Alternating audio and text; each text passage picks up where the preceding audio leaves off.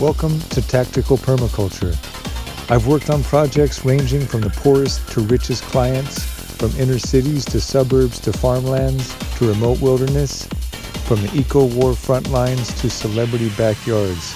In over 25 years of service to the earth and the community of life, I've learned that in the fight for sustainable survival, growing is half the battle. Go to tacticalpermaculture.com for more info. You gotta train for me, because I'm training for you. We got a love and revolution to do. You better train for me, I'll be training for you. Episode 22, Beyond Gun Control, From School Gardens to Garden Schools, originally published June 3rd, 2022. I'm going to share my thoughts on the more timely than ever issue of active shooters and most disturbingly active shooters who are attacking vulnerable, soft target-rich environments that are schools. And this has been, of late, I have been synthesizing a lot of different perspectives and data and research and whatnot, and learning a lot of things that were somewhat more marginal facts about this issue of gun policy, Second Amendment, gun policy, gun laws, the marketing strategies of manufacturers and whatnot. So I'm very much personally I'm in a position where I feel like there's a lot more cultural mediation, cultural peacemaking that has to happen. And that's what I'm going to try to do here with my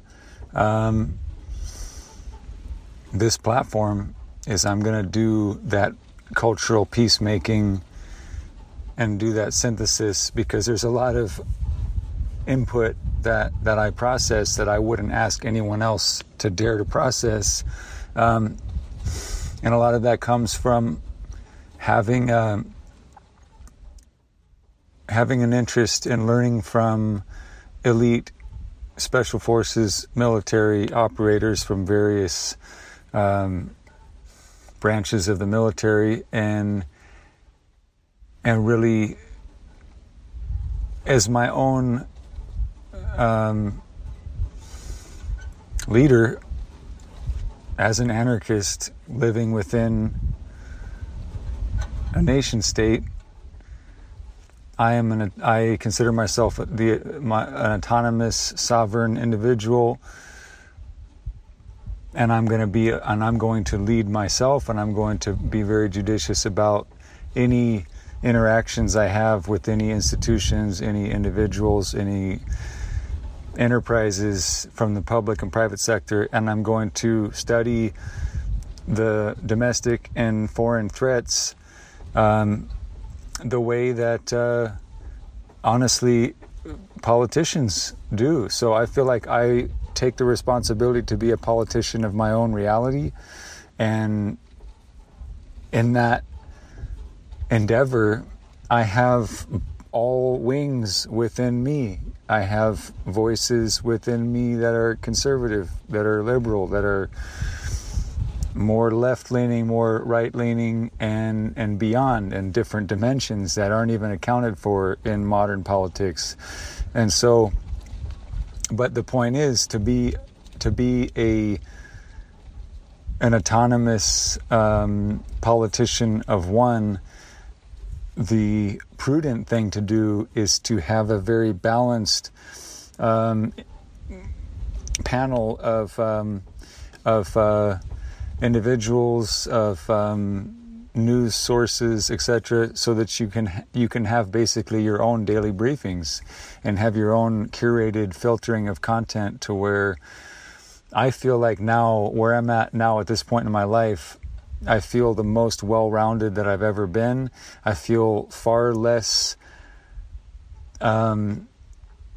susceptible to groupthink and far less dogmatic in my biases, and I feel like there's a lot of backfilling I had to do, and I had to really do some ideological yoga to stretch to get to the point where I could really dare to embrace what would have seemed really oppositional to me in earlier phases in my political development. But you know, the truth really, it's not one dimensional, it's not black and white, so it's always very much a synthesis of things. So it takes peacemaking, it takes mediation skills and whatnot to really integrate that stuff. So where I'm coming from now is not going to be embraced by either orthodox leftist or rightist perspective. My take on current events is centered in what I call tactical permaculture, and what I have been developing towards that end as a framework, integrating the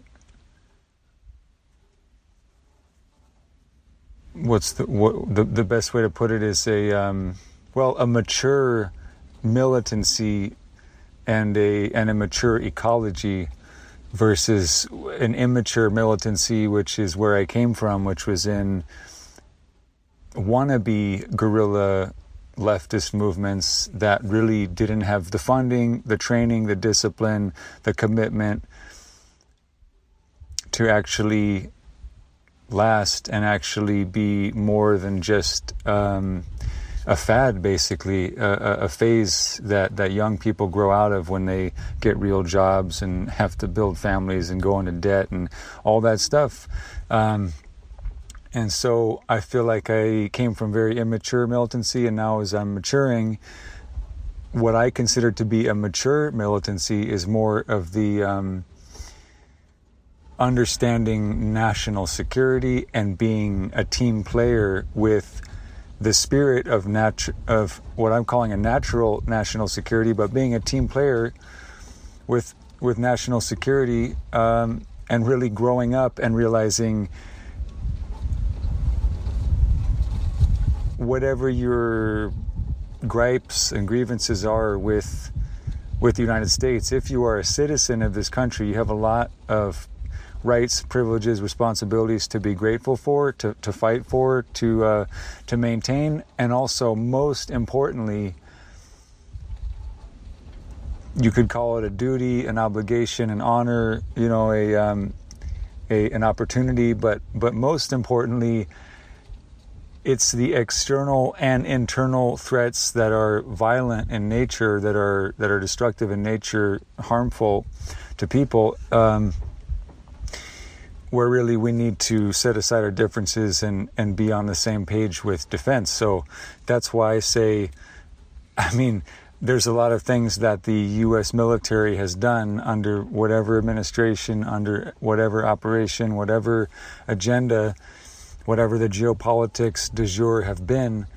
But I feel like it's mature to have an ability to say, I can disagree with an administration, I can disagree with an operation or even a war or even many wars, and I can still say that I believe in the spirit of national security, the spirit of defense. And so I take that to a level of defending the natural resources of the U.S., which there isn't, you could call it the EPA, to some extent Department of Energy, to some extent the Department of Agriculture. There's so much corruption, I don't think I'm going to apply myself to those entities. But if there was a permaculture department, or a department that actually was thinking about the integrity of the really with the permaculture level of sophistication and ecological maturity, saying like, yeah, there's certain things that we cannot allow to get depleted. We cannot continue to produce these forms of toxic chemicals. There is no tolerable amount, and it would be a much stricter policy in regards to forestry and soil degradation. And yeah, if there was a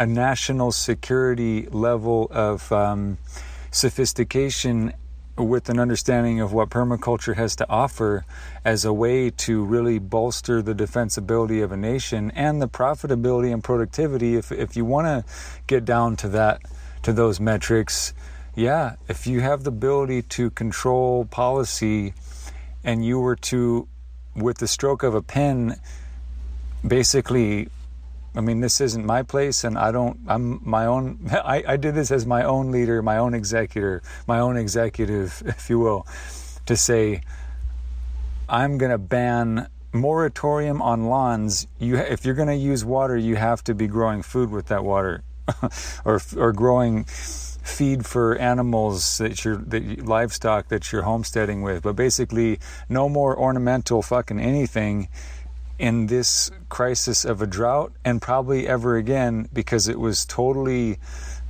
absurd to begin with. So for example, that's why I say you could have a mature militancy that is about national defense, and you can have a mature ecology that's basically the wisdom of permaculture, which I think a great way to put it is people care, or earth care, people care, and future care. That's the easiest way to start the conversation, taking responsibility for survival of yourself and extend that to national security, survival of the nation, and doing it in a way that is ecologically a lot more ecologically correct than where we're at now. And so where this tactical permaculture maturity of my own political evolution applies to this moment in a policy debate over gun control and school shootings, this is where a tactical permaculture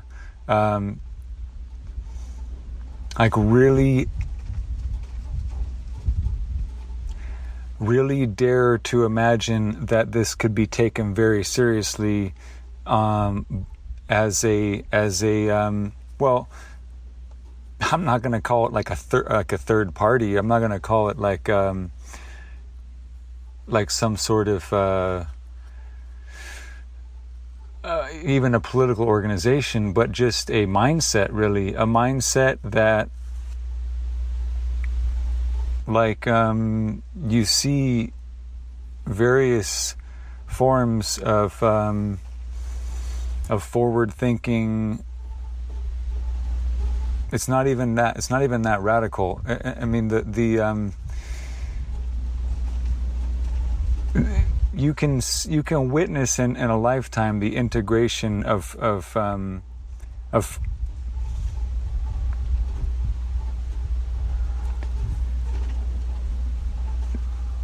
conservation ethics entering into policy, and then climate change and climate change policy going from very fringe to very, at least it's whether the policies have teeth, at least they have to be discussed. So, there could be a day when I mean, I'm not going to lobby over this term, but I think that the permaculture movement is pretty big. It's pretty well established. I don't think I mean, it's obviously underfunded compared to a lot of other movements.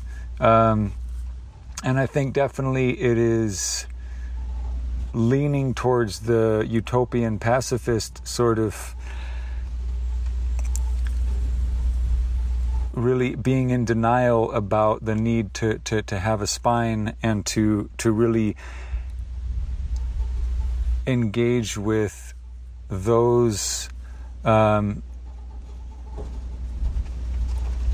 professionals of the military who are going to help you understand all kinds of logistics, all kinds of geopolitics, all kinds of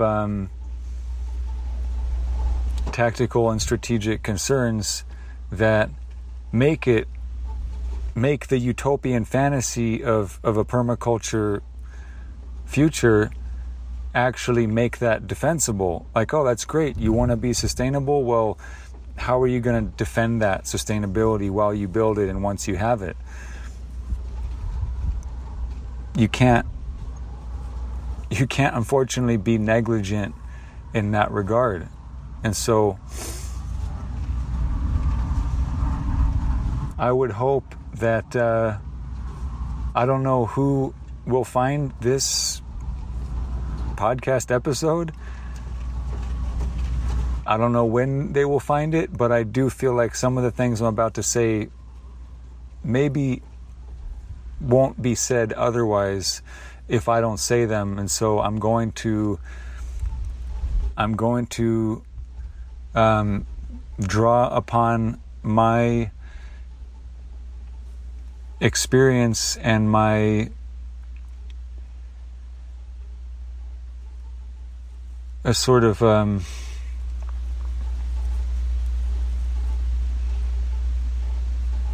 to the extent that I can put on the hat of advising and consulting on this school shooting matter.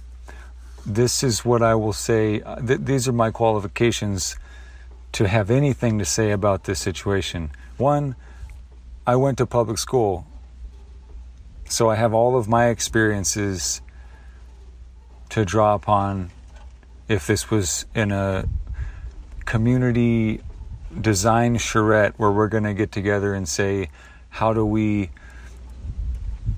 mitigate this threat, and how do we create more peace in our communities that's sustainable? And I'm going to say, well, I went to public school. I have my own experiences in that regard to draw from. And then during the peak of my professional permaculture design career, I was hired to install school gardens, and I worked with very experienced and sophisticated crews, consulted with the best in the industry, and had I stayed in that career path, we would have been able to have a lot more portfolio projects to speak of, where these implementations that I'm going to share would be flourishing.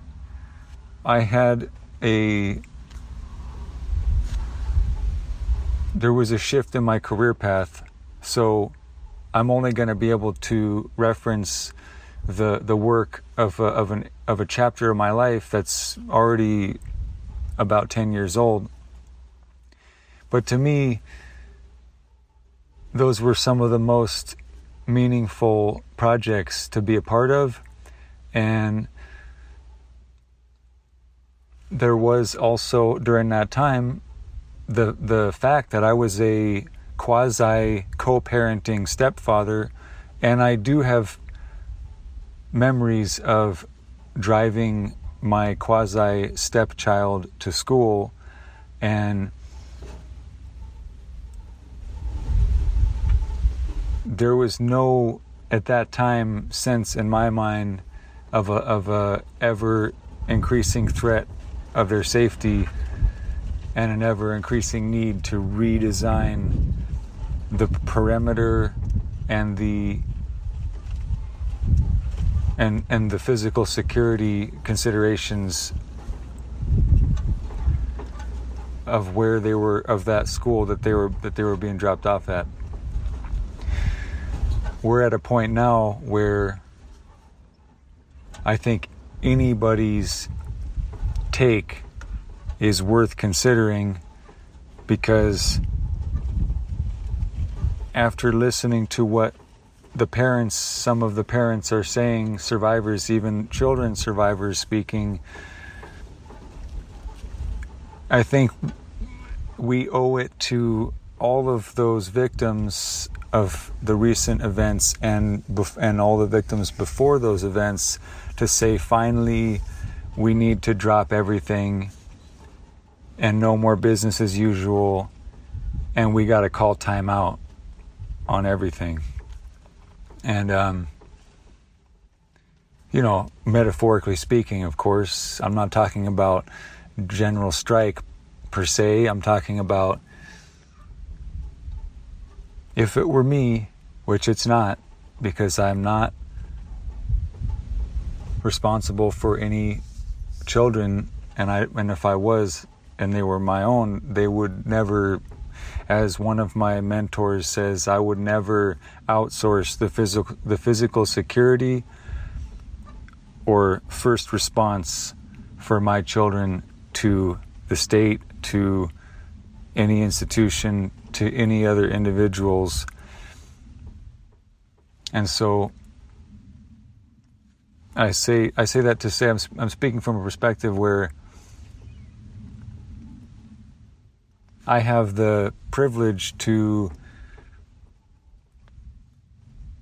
for this not to be an immediate issue for me personally, but for every parent whose child goes to any form of a school off-site where the parent is no longer capable of being their bodyguard as we as mammals are designed to do. When I say it's time, it's a time out, I could only imagine feeling a sense that, okay, until there is a massive restructuring, redesign of this whole system and all this infrastructure, there's no way I'm gonna.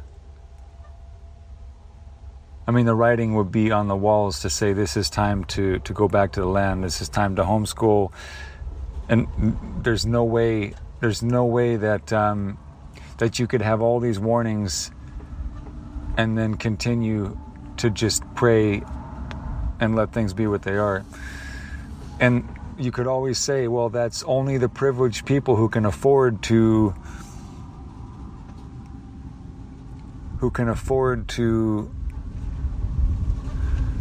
make a drastic pivot away from their job, their whatever the business as usual is.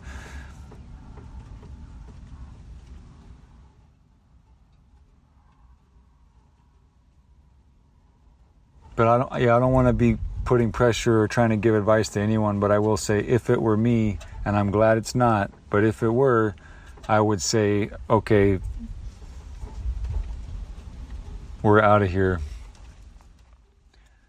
The state has proved itself incompetent to protect the most precious and vital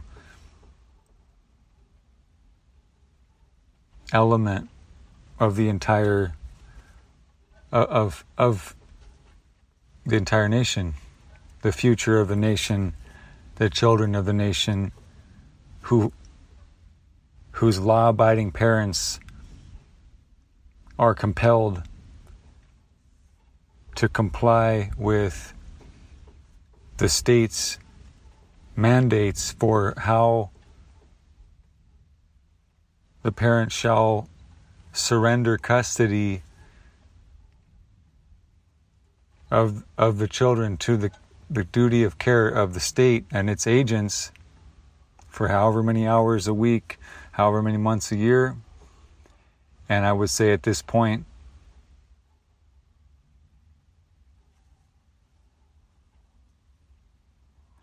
everyone, I can only imagine that everyone is questioning this, and parents with children in the school system are questioning it far more than I am right now.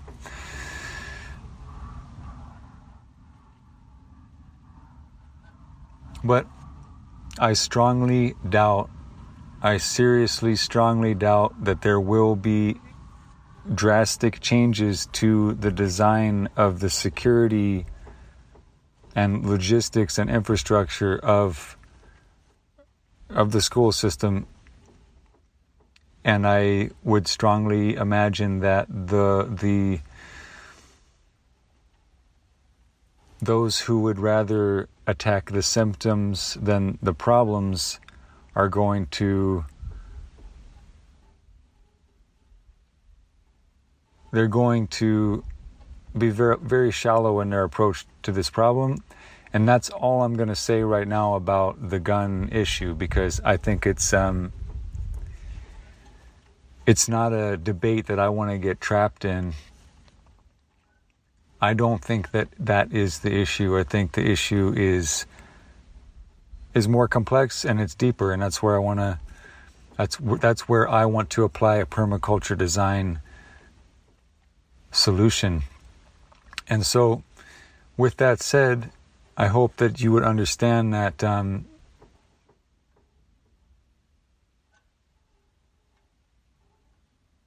approaching this moment with a sense of urgency and a sense of helplessness and powerlessness, knowing that all I can offer right now is words. And I wish that I had more resources to share. I wish I had more permitted turnkey permaculture designs that could be implemented by municipalities and districts and whatnot. This is, unfortunately, is very hypothetical, high level, just sort of theoretical. Hopefully this will be one drop in a bucket of many other folks who will actually contribute to this line of thinking. So yeah, I've got some notes here that I want to be somewhat systematic in how I move forward. That was the preface to sort of set the vibe and the emotional and sort of intellectual vibe.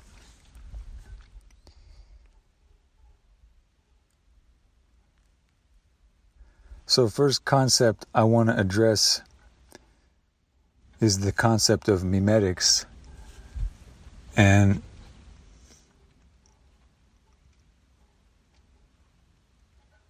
I would assume by now most people at this stage of the evolution of the internet, just the word memes, which to me is it's a very interesting kind of, I don't want to call it a distortion or bastardization. It's a very interesting kind of unexpected adaptation of meme theory, but with a lot of the way that popular usage of formerly academic sort of terms, it's always a bit disjointed. So, but it is a good point of reference. So if you've never studied or thought about mimetics as a social science area of study and research, and your only point of reference is the idea of, a meme, yeah, well, what makes that JPEG or that GIF a meme? It's that people copy it and it mutates. People adjust it, they add they make it their own, they adapt it, they take that fundamental unit and they mutate it. So that is a good starting point to extrapolate from that the more sophisticated theory around what mimetics are. And basically it's a play on words,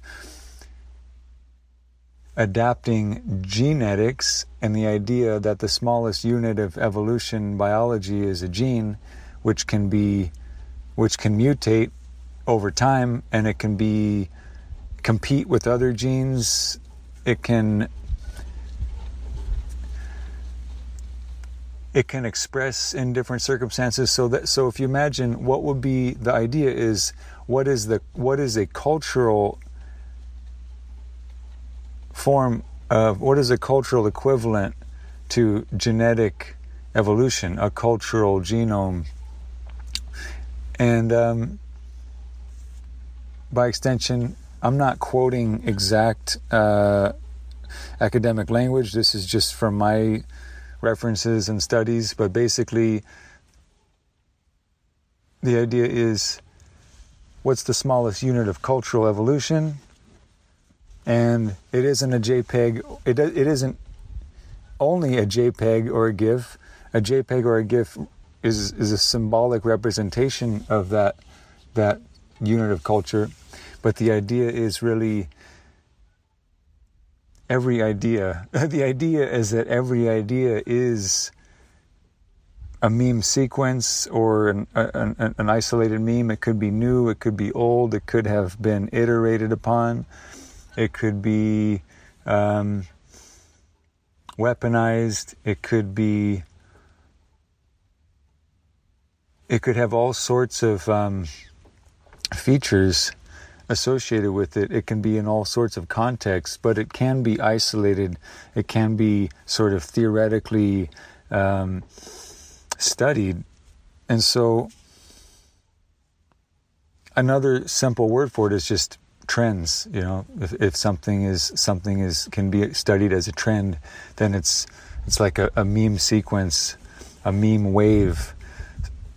The 80s music was a whole cluster of memes, ideas about fashion, ideas about synthesizers and themes and whatnot. So for studying culture and trying to put culture in a lab and really isolate and study its units, there is no such thing as a physical. It's not like a particle. It's not like an atomic particle. A meme is basically a symbolic notion. So it's a little bit nebulous, but what gives it handles is to say, if we try to put some cultural unit in some sort of box and say, this is when it started, this is when it this is like the curve of the waveform. We can say that it started here. This fashion trend started around this time. It morphed into these permutations, and then it completely faded out, or it was outcompeted by a new meme, and then it was sort of co-opted into another meme complex. And you could follow that through fashion. You could follow that through language. It's a very interesting study, but that's how you would be able to sort of get that aha moment of where something came from and whatnot. So for me, this issue, I look at active shooters and school shootings from a mimetic perspective, and I really have to reference the spirit of Oliver Stone with Natural Born Killers, and the critique of the mass media basically making a mimetic vat of the cult of violence, cultures of violence, and really indulging in and profiting from this morbid fascination with evil and those who engage in it for whatever reason. So it's a very paradoxical phenomenon that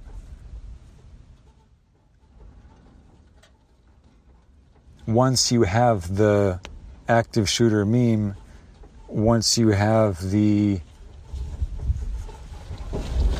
pattern of school shootings, then you have to then, from a social science perspective, you're compelled then to ask yourself, does the idea that grows in the mind of an evil, twisted, demented, psychopathic, sociopathic individual or group of individuals, does that idea autonomously emerge uninfluenced in a vacuum of other ideas, of other memes? Or is it propagated and spread, and therefore its point of origin is from some vector of that meme?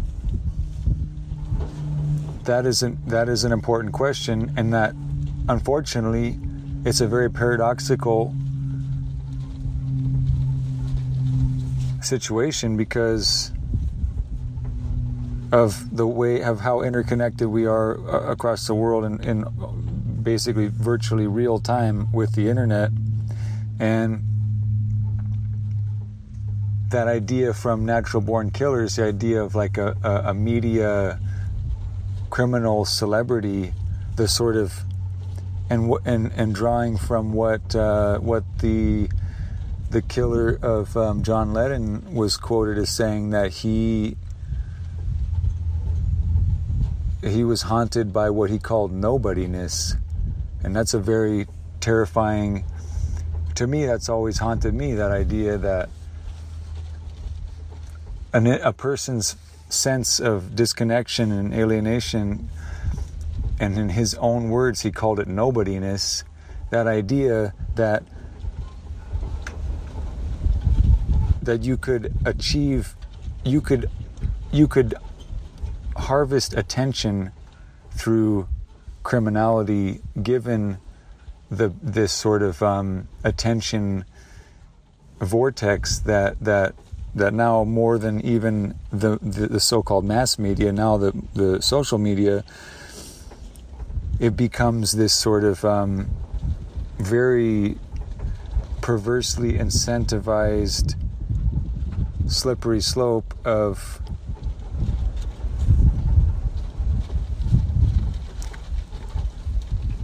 scratching that nobodiness itch, and that's terrifying. And the idea that from a mimetic, analyzing this issue from a mimetic perspective, it makes me think this is a very scary time, because once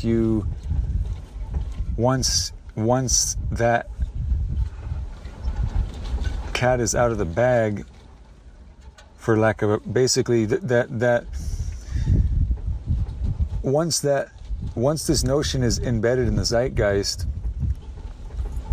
and then propagated in this sort of meme vector soup that is all of just the whole internet, basically, not pointing fingers at any given platform, because there's all kinds of even dark web and sort of non-dominant platforms. Basically, the whole internet is a vector soup for mimetic replication, and once one of these malicious meme sequences gets established and takes hold, then it can grow, it can propagate and grow into other people's sick minds, unfortunately. So that's why I say it's bigger than just guns. It's bigger than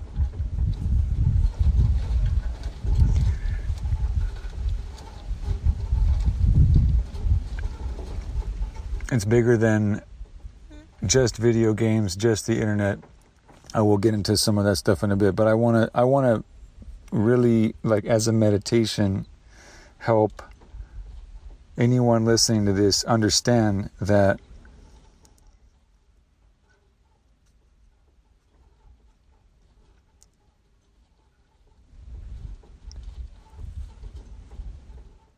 we used to say things like, who put you up to this? Or where could you possibly have gotten this idea from? And now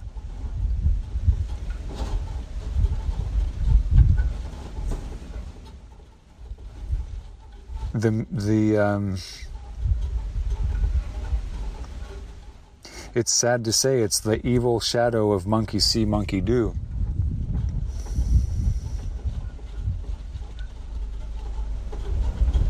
And that's terrifying. And that means that so the reason why do I even bother with this crude introduction to memetics, I bother because that means that it's metastasized as a disease, and it can't be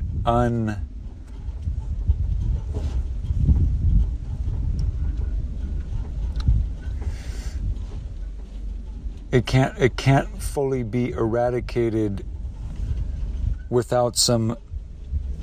It can't be simply eradicated. It cannot be deleted from cultural memory, from consciousness. The meme is established. It will persist as a meme, whether or not that meme gets quarantined and neutralized is going to be where we're going to get to further down in this. But that's understanding what we're up against. It's not an individual mental health issue. It is the propagation of a lethal meme sequence that's looking for hosts that will infiltrate the mind of a vulnerable host, and it will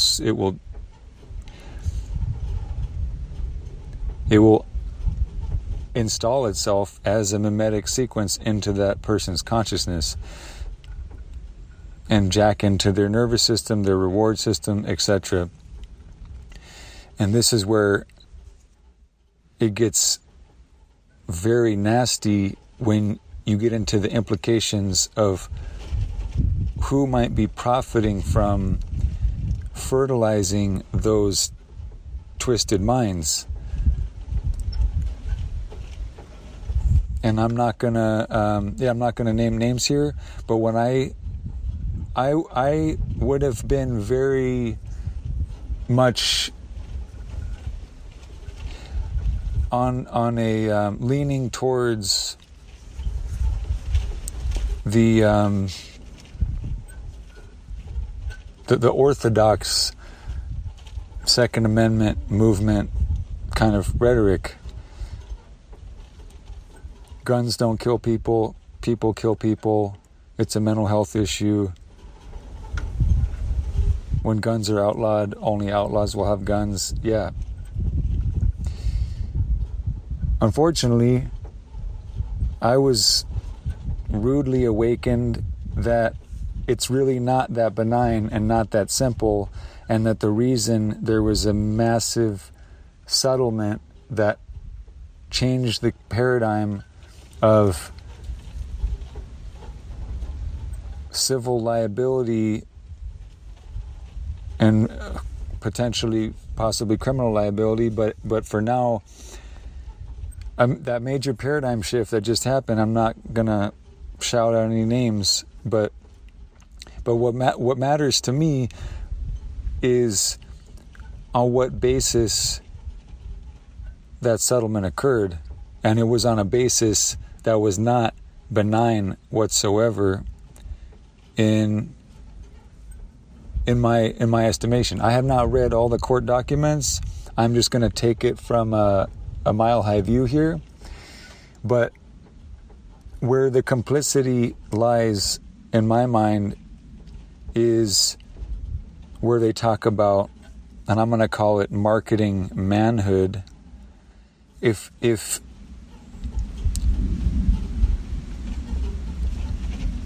a weapons manufacturer is preying upon vulnerable, insecure males and selling them a military grade weapon outside of a military context, and that just by owning that gives them their man card back or something of that nature. I'm not quoting anything specific, but if that is the approach that's being taken in a sort of predatory manner, you're going to reap what you sow, and that's going to be, and there will be hell to pay, and that's what I think we're starting to see, and that makes me very, very upset and very. It feels very dishonoring and very much a disgrace to the people who wanted to say, who wanted to stand up for or be very much on the side of a more neutral industry that's just creating the tool that can be used for good or evil, but the tool is neutral. That starts to lose that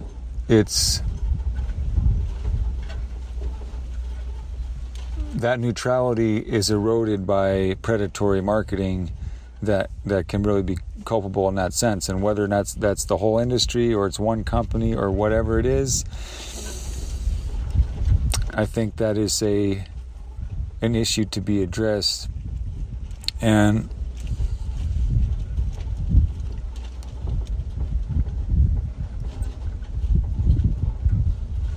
if I were to be asked what the solution is, I would say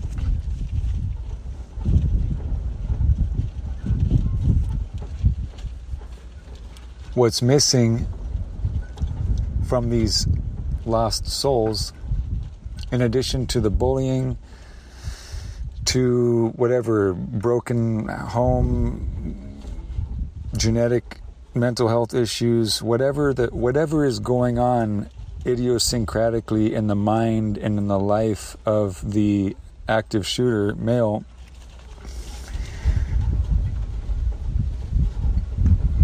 there's, to me, one common denominator that's lacking, which is a military mindset and a tactical discipline that would come from being through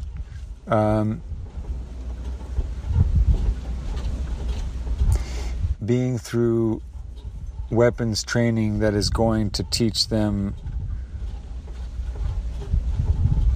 at least the basics of having respect for weapons and having respect for life. And I don't know statistically how many active shooters have technically had that form of training. I would dare say that it would be at least the minority, if not the vast minority, that have actually had really consistent, disciplined, quality firearms training.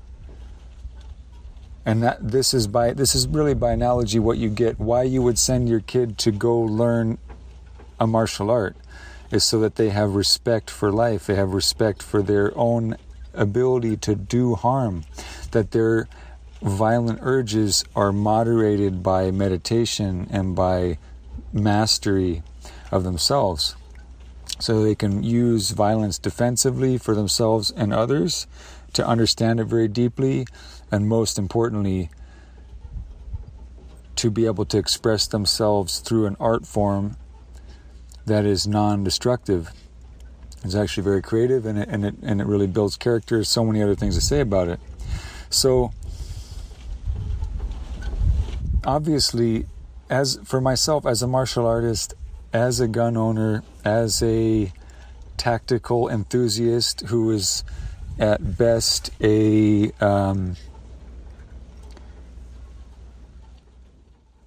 civilian tactical defender, shall we say, and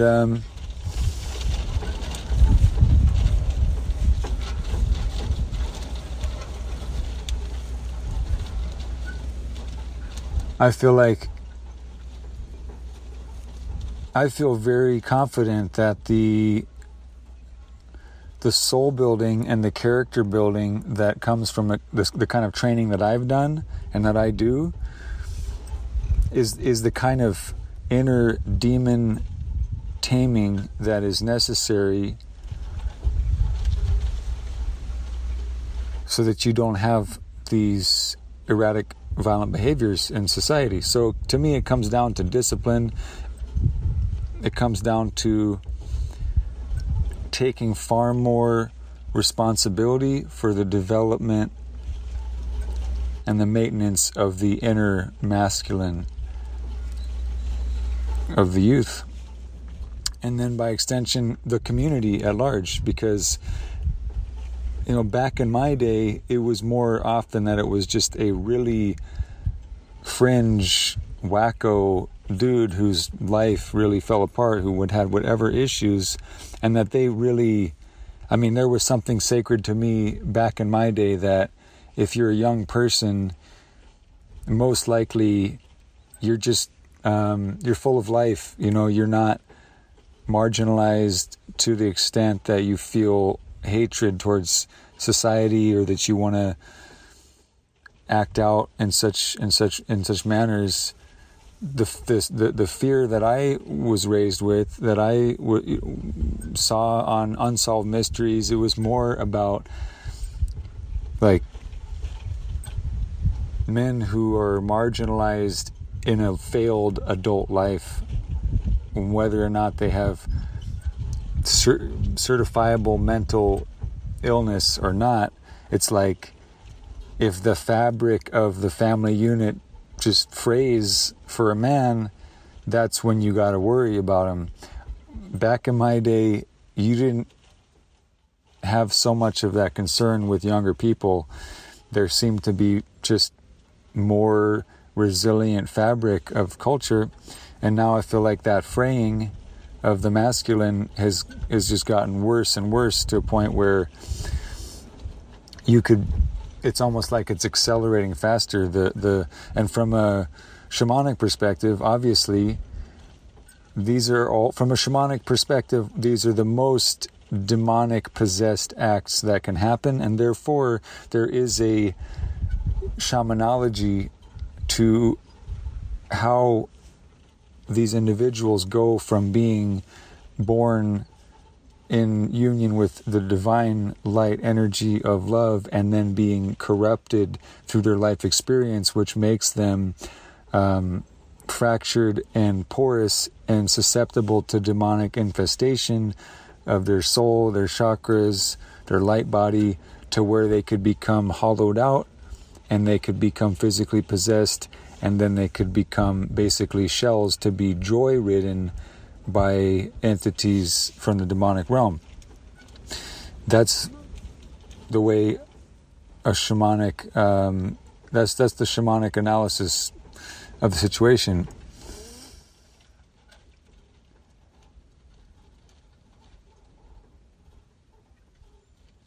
And any martial arts tradition that teaches young people, and specifically young men who are, I believe, often more susceptible to demonic infestation,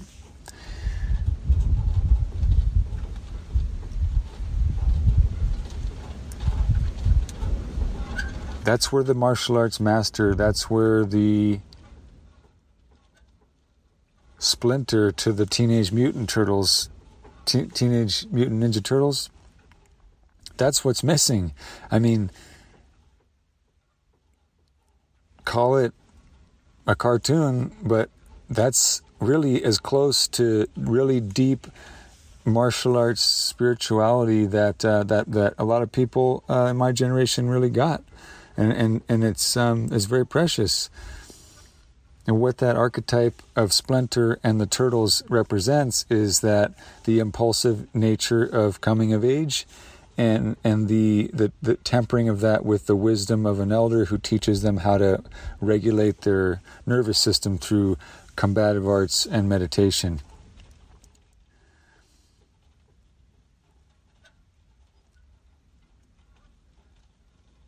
So again, that's why I say this crisis, to me, it's at a deeper level of a culture that is negligent towards the development of the sacred masculine through combative arts mastery. And there's a lot of cultures where martial arts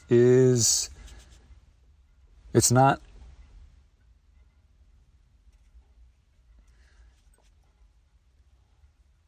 an elective.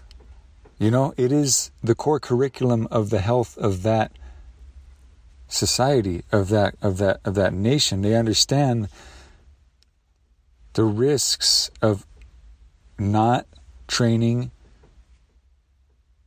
male aggressive energy.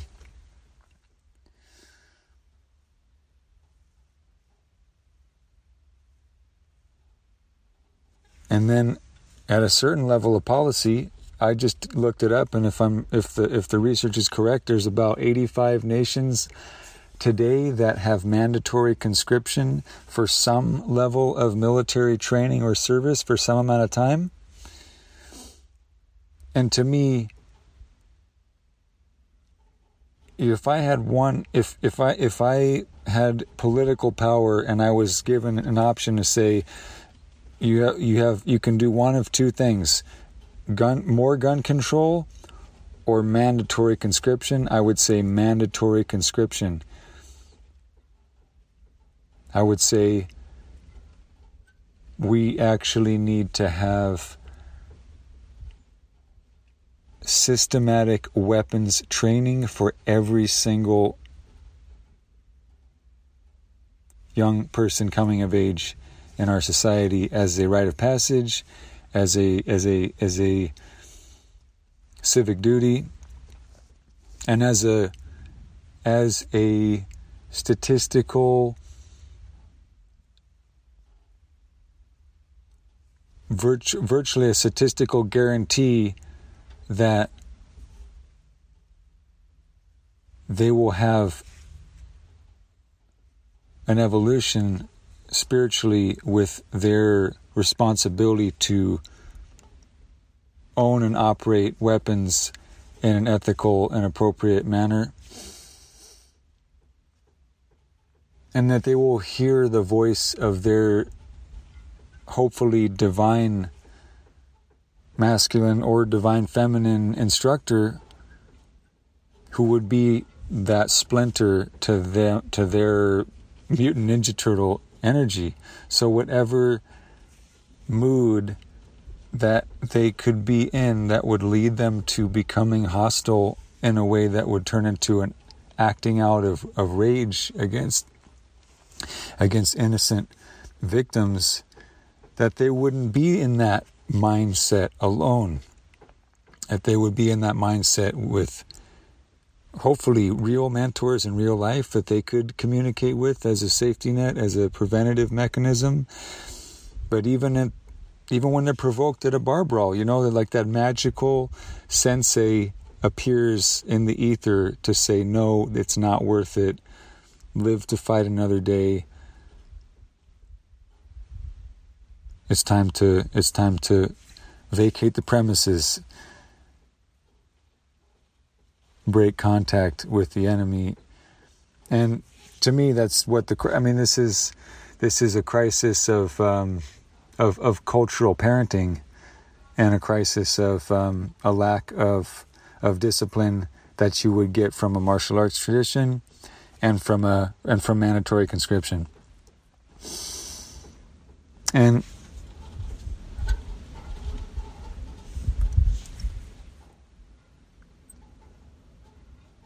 that's just one dimension, or that's just part of the Swiss cheese approach to eliminating this problem, or to addressing this mimetic disease.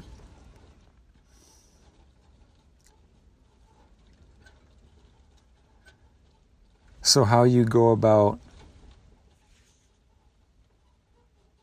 looking young men coming of age in the eye and really assessing how mature their soul development is, their ethical and soul development is. I don't know who can do that other than a martial arts instructor or a fucking drill sergeant.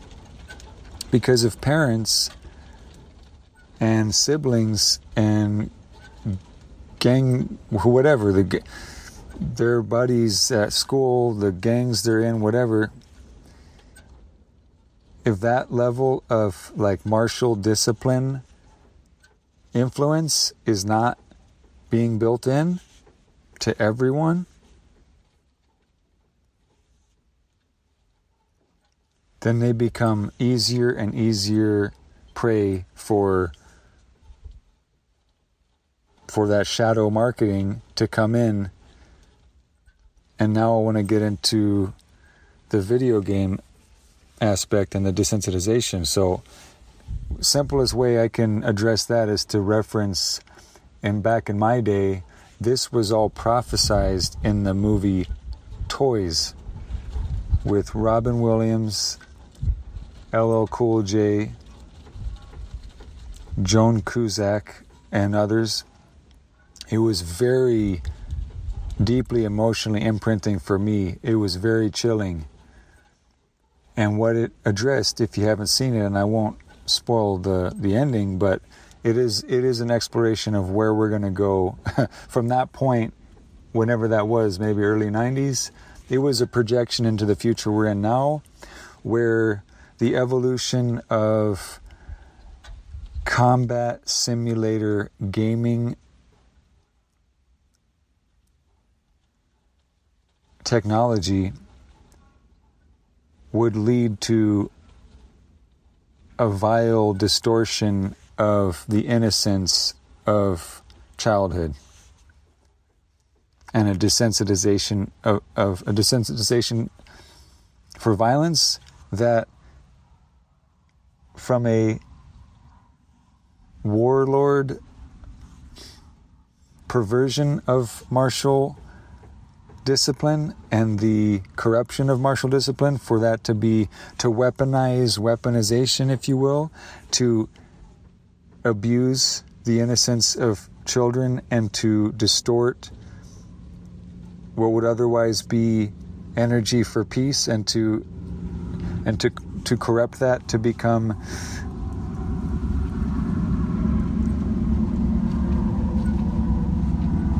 to be weaponized as fodder for the war machine. That's what that film was pointing to. The robbing of the innocence of younger and younger aged children to become groomed for the battlefield.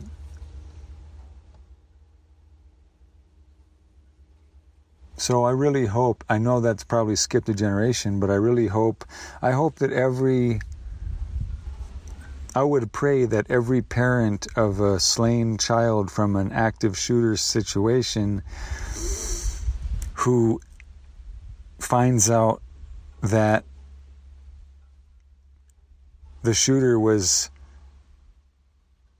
a gamer playing a first-person shooter game, that they would watch the movie Toys, and that would become very central to their activism, and that they would actually, I don't think there's much of a hope of like putting a dent in the profits of first-person shooter gaming. And I don't know what kind of politicking is happening around that issue, but I've always found it to be one of the most disturbing trends, with the most obvious outcomes imaginable, with desensitization of violence and training for that many hours. I was exposed to it with a very close person in my life, and I witnessed the de-evolution and degradation of character that happens between the sort of groupthink, the mentality, it was the most disgusting male behavior, and it leads to the most horrific acts, and I have just no love for that, because it happens in a void of that martial discipline, and it is unchecked, and it is unlimited. So I don't know statistically if it's that, what percentage of active shooters, or you could attribute some correlation between them being desensitized towards violence through first person shooter gaming. But because it's like so such a given in the modern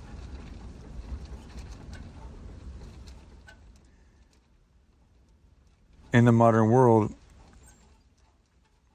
I would assume it's the vast majority.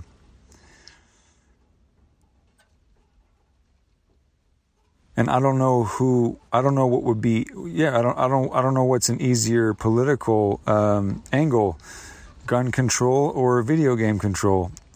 I don't know. That's not the angle I'm approaching this with. I would prefer that those gamers would be actually doing real training in their physical bodies, getting fit, staying fit, building real muscle memory, and actually being competent defenders, and not pissing away their eyes, their minds, their bodies, their backs into that cesspool that is gaming. I'm sorry if you don't like to hear that. If I were a parent of a slain child, I would be curious what role that plays, and I hopefully would be informed by that movie Toys, and I would probably want to unplug and disconnect that vector of propagation of this kind of meme.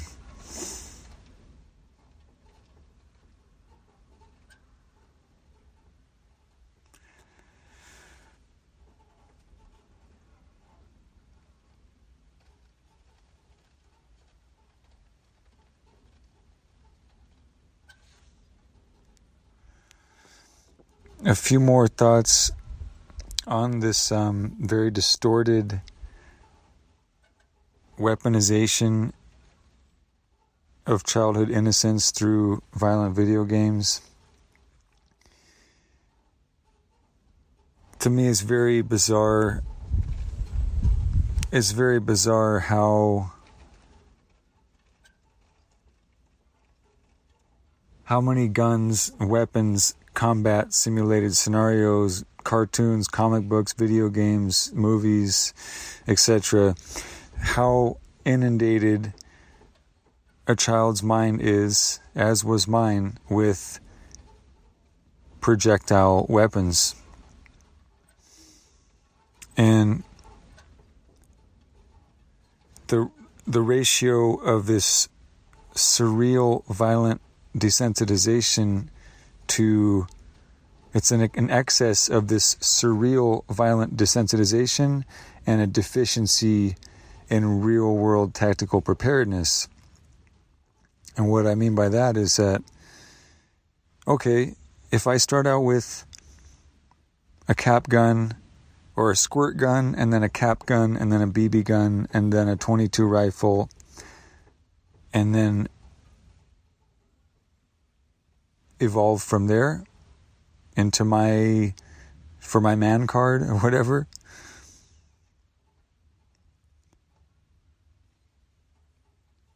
From a backwoods sort of classical Americana rural perspective, in a healthy family unit, traditionally,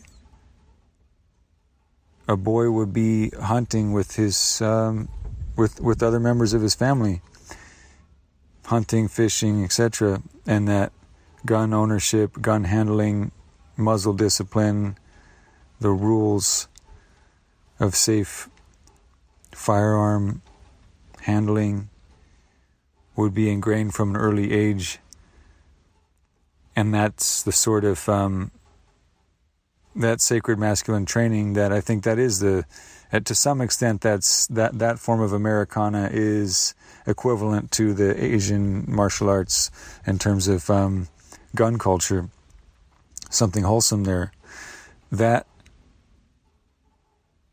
was absent from my life as a latchkey kid, broken home, and it was something that I really missed out on, and I was really envious of. And so I'm honoring and applauding those who maintain those traditions, who are the law-abiding gun owners, etc. And I would hope that those individuals who are the sort of tactical elders, taking responsibility for the development, the tactical firearm development of a young man, that they would be making an art form out of that continuum from the surreal video games, cartoons, comics, movies, whatever, that continuum as it as that continuum goes into the gradient of the real world, that they're understanding those age-appropriate initiations of when a child is ready to graduate from a BB gun to handling a real firearm, etc.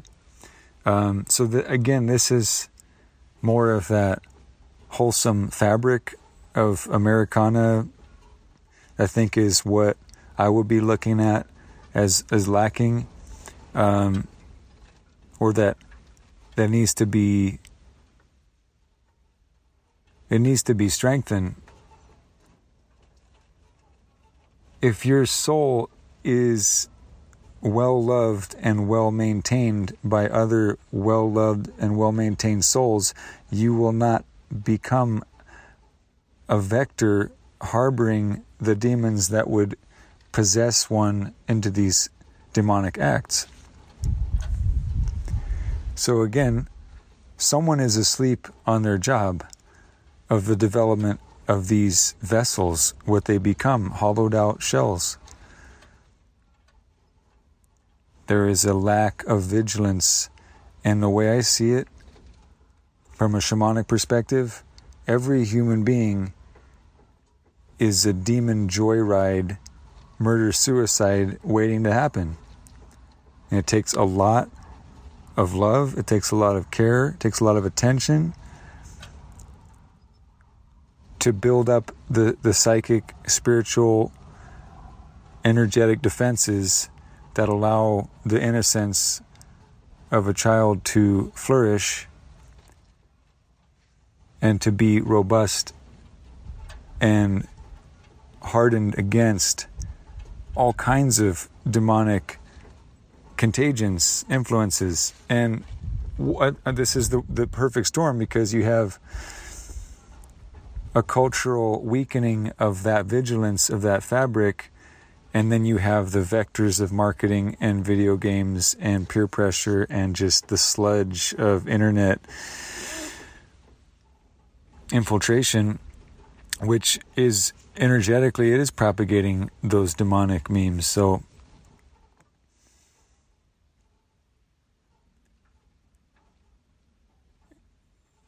this is a crisis for sure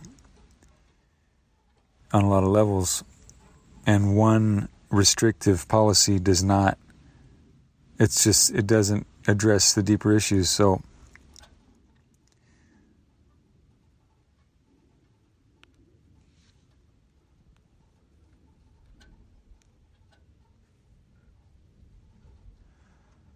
Now I want to get into the fun part.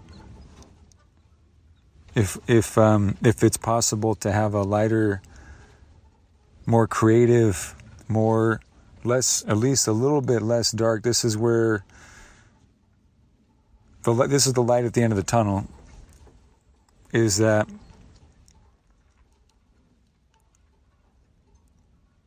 you can never go wrong with more divine masculine guidance for young men. You can never go wrong with more martial discipline with young men. And you can always hope that more of those things are going to create stronger shields, psychic immune systems to prevent more of these episodes of possession.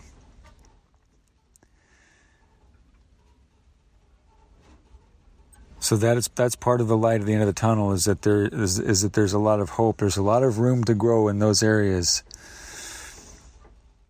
Now, taking this further to what I feel like is my wheelhouse of developing tactical permaculture, is the idea that, okay, well, while we're doing everything we can to prevent this from happening, we also have to understand that there's still a lot of people out there now who lack those resources. And so therefore, at this moment, this meme is gestating in the minds of countless youth across the US and beyond. And literally,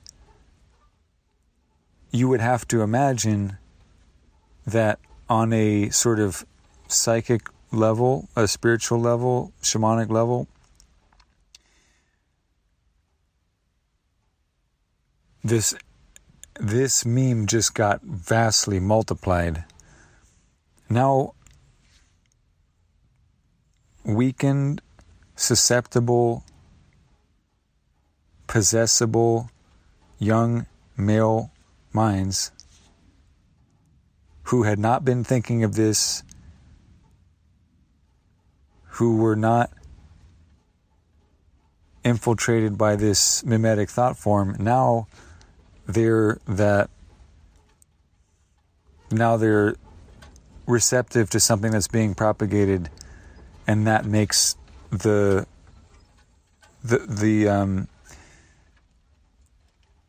frequency of this, or the distribution of this meme sequence, this like demonic payload, is now being installed more than ever before. And therefore, where it is able to take hold and grow and manifest, those thought forms, those plots are being consciously and subconsciously developed in the minds of those susceptible individuals right now. And all the love in the world and all of the martial discipline and all of that, it's going to be too little too late now. So that means, from a tactical defensive perspective, it's like those missiles are already in the air. You may not see them, but they're in motion. And so the only thing you can do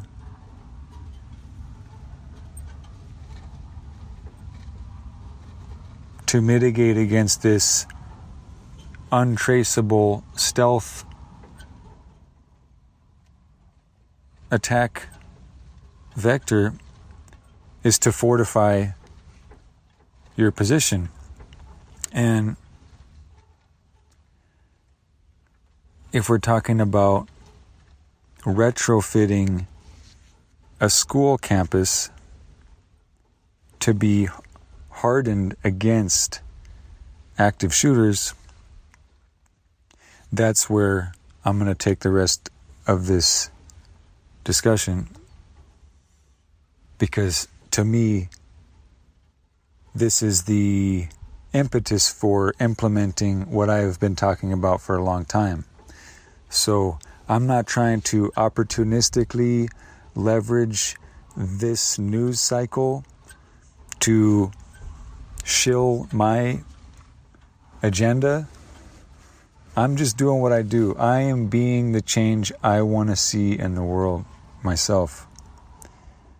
I'm implementing tactical permaculture strategies for my own safety, my own survival, the integrity of my own project. And I also have the background that I have, which is school garden design and installation. It is co-parenting, teaching permaculture to youth. That's all part of my background.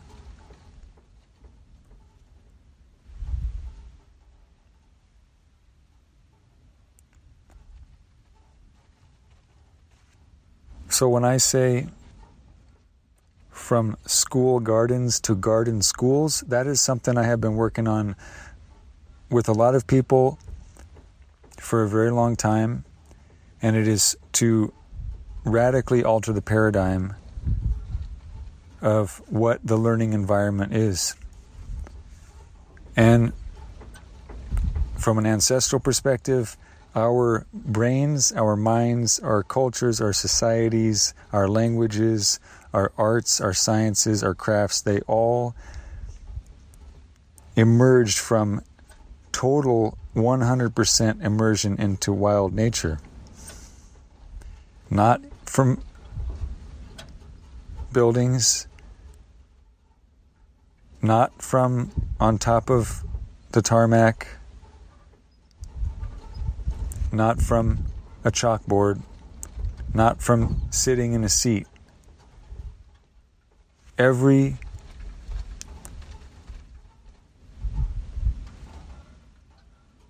facet of human intelligence and human development was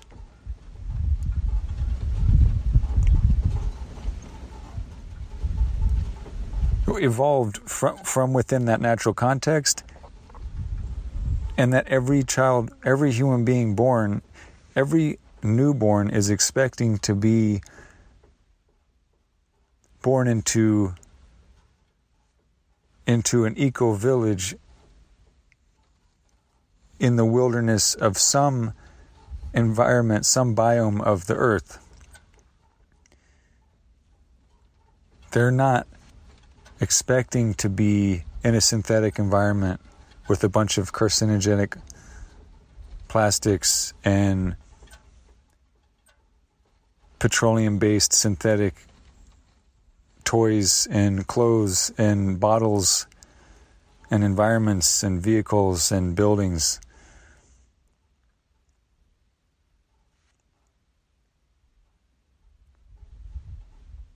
So I want to,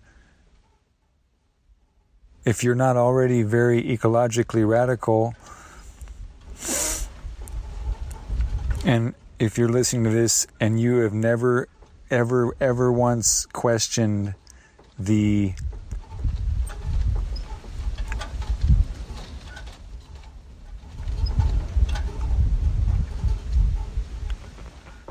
sensibility of the status quo school system, public schools,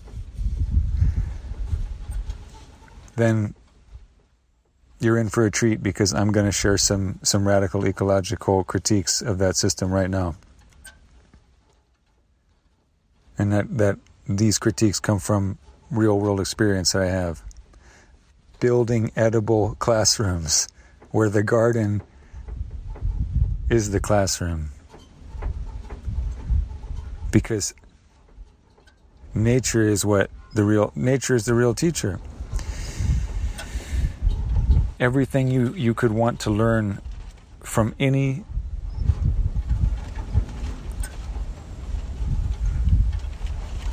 area, any subject within a standard curriculum can be extrapolated from the lessons that you can learn in the garden. So yeah, I mean, it's not, to me, I come from a movement of people to where they figured that this was not that radical, It was sensible. It was healthy. And they started to critique sitting in chairs all day, started to critique the drugging of children for hyperactivity. You have children being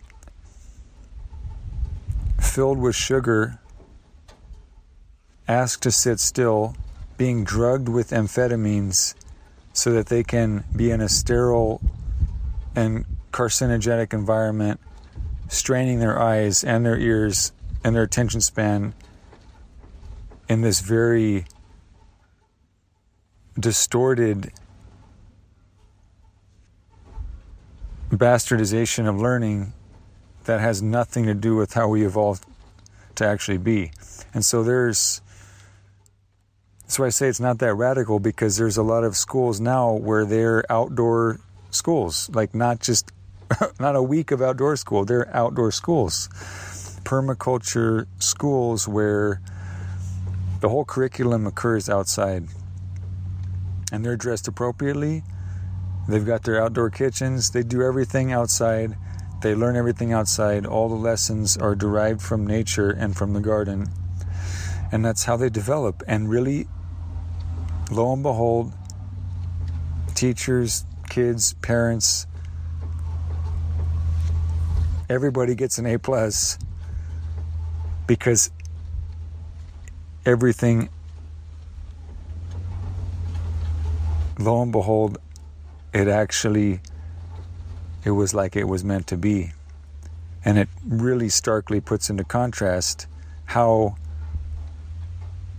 robotic and mechanized and just monstrous that standard paradigm that we were all raised in, it really is. It's basically, it's like a penal colony. And there are schools that, the same contractors that build the schools, it's like, I was told in my old high school punk band, they told me that their high school, my bandmates, they went to a different high school, and they said, yeah, they were building a prison, and then halfway through construction, they realized it would be cheaper. Basically, it was like the template of the school versus a prison. It was so close. It basically was the same thing. I mean, that's a little bit anecdotal, but you get the point. They look like prisons. They feel like prisons. The way that they've systematized pushing human souls through that experience in an efficient way, it's very much like a conveyor belt. I mean, it's dehumanizing, and it is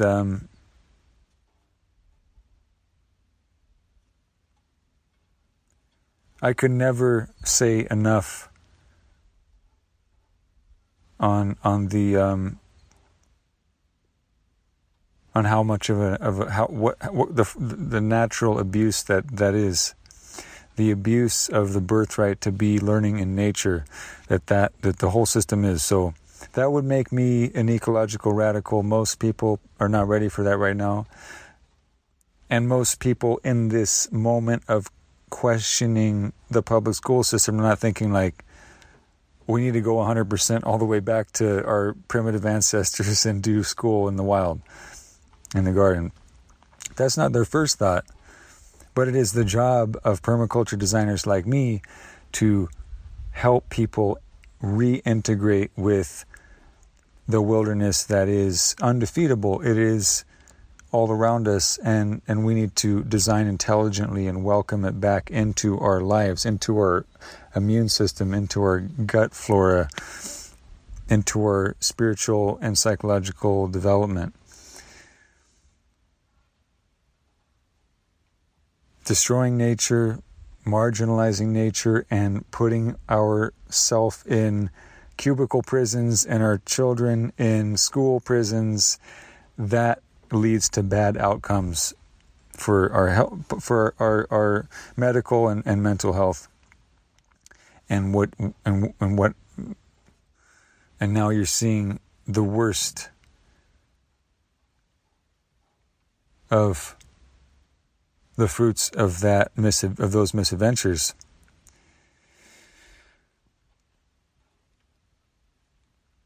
So that idea of going from the tokenistic school garden, where it's like, hey, look, we put a couple garden beds on top of the tarmac, and some of the kids have a bit of a curriculum about organic gardening, and some of them stick with it and really maintain it, and or it just turns to dust and goes to weeds. I've seen both. I've seen good, well-maintained school gardens. I've seen total wasteland school gardens. A fully mature permaculture understanding would be, this can't just be some tiny little fraction of the site. Actually, it's the inverse proportion.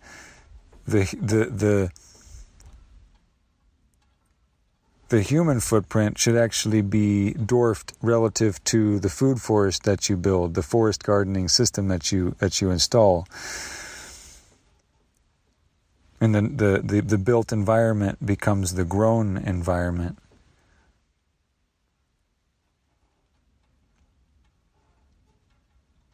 Doesn't happen overnight. It's not going to be an easy sell for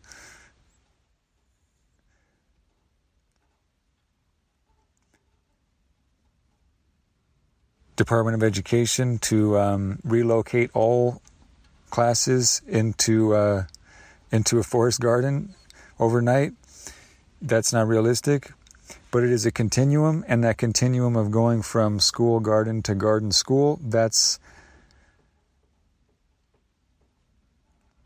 the mission. And the tactical permaculture dimension to it now more than ever is, how do you make that transition and have security built in to that transition by design. So this is where it does get very interesting. And for me, this is the light at the end of the tunnel, because everybody consciously or subconsciously or consciously now is thinking, how can this be prevented? How can you prevent this from ever happening again? And some solutions are speculative, and they could take a very long time to prove out whether a policy is effective or not. There is no silver bullet, no pun intended, to solve this issue. So whereas a traditional tactical perspective would say, we need to install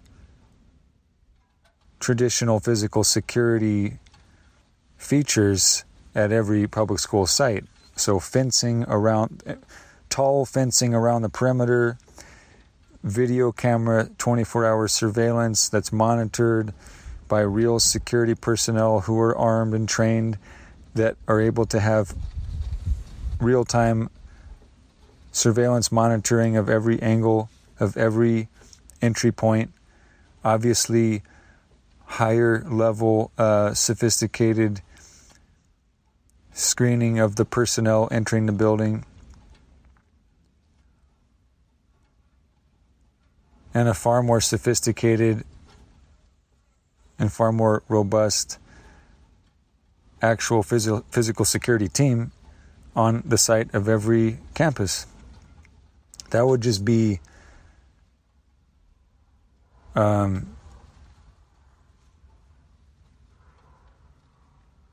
that's obvious that if you want to harden a soft target school campus site, that you would have to allocate funding for those features.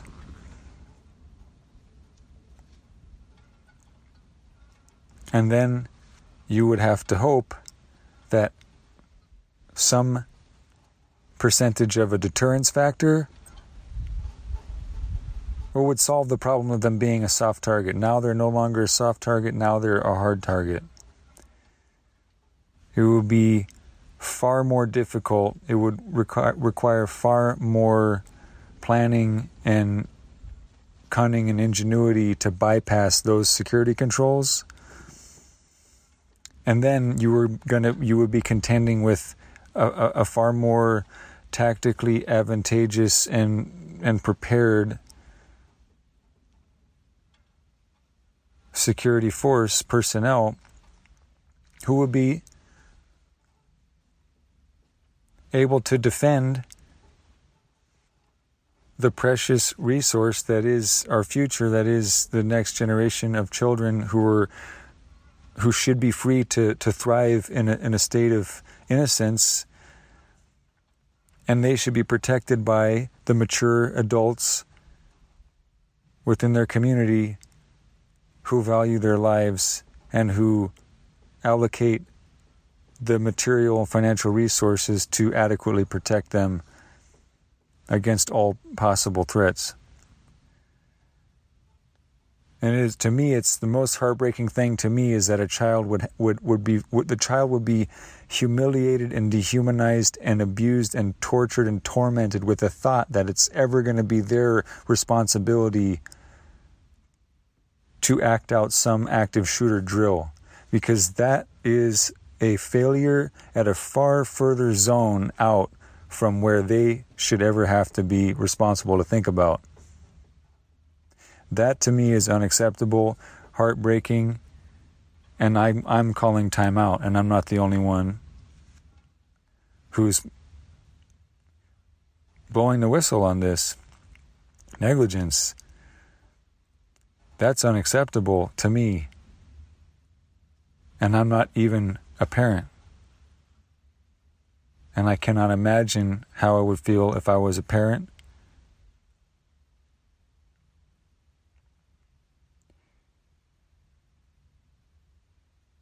I can't imagine being a parent with a child who is going to say what they learned in school today was how to hide from an active shooter.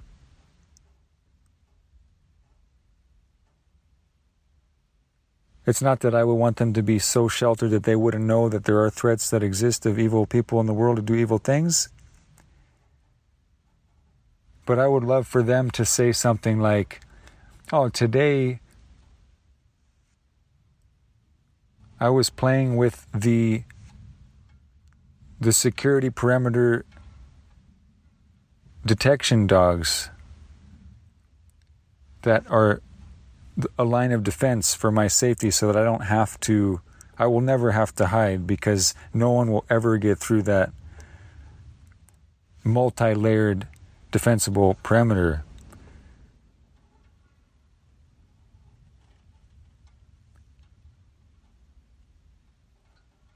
So I'll get into some of those design concepts here in a minute, but that's an emotional point I wanted to make. Going back to this critique of, like, I don't take for granted anything about the modern status quo, business as usual school system, school design, template, architecture, none of it. To me, it is a form of centralization, and of course,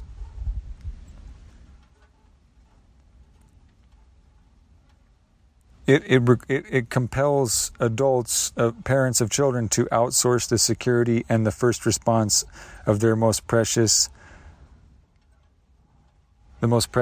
beings in their whole world. That's a lot of trust, and they're putting it into a system which, by design, is tactically disadvantageous and a magnet for evil, the way that it's designed. It's as if it was designed in a vacuum of evil where evil is just willed out of existence.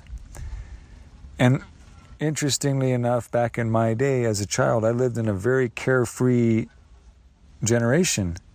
And I think a lot of that had to do with being pre-internet or pre-high-speed internet, and all the corruption and demonic meme festering propagation that's happened since then.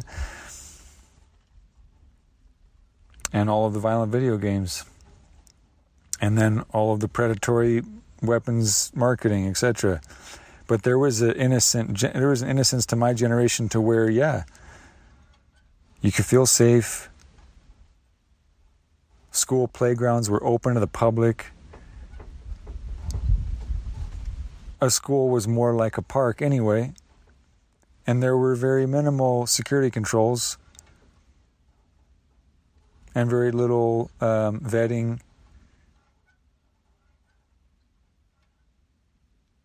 And I went to school in the inner city and in the suburbs as well. So I had experience of both. So it's not fair to say, oh, I just was, that's just your experience being a white boy from the burbs. Well, no, I did go to inner city schools. I've lived in small towns, I've lived in big towns, etc., etc. But my personal anecdotal experience is not really what matters at the end of the day.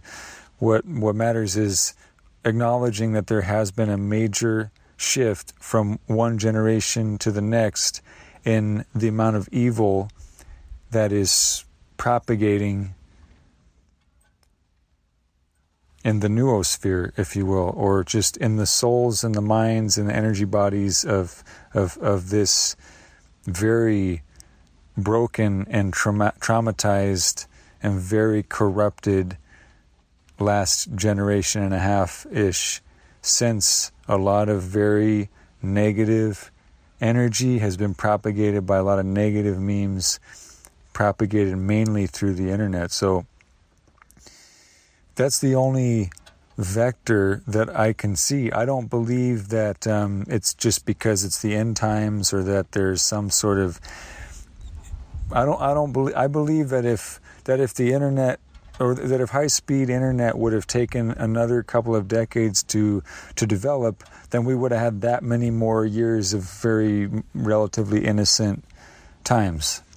I think so. For me, I can't prove it. I'm not an expert.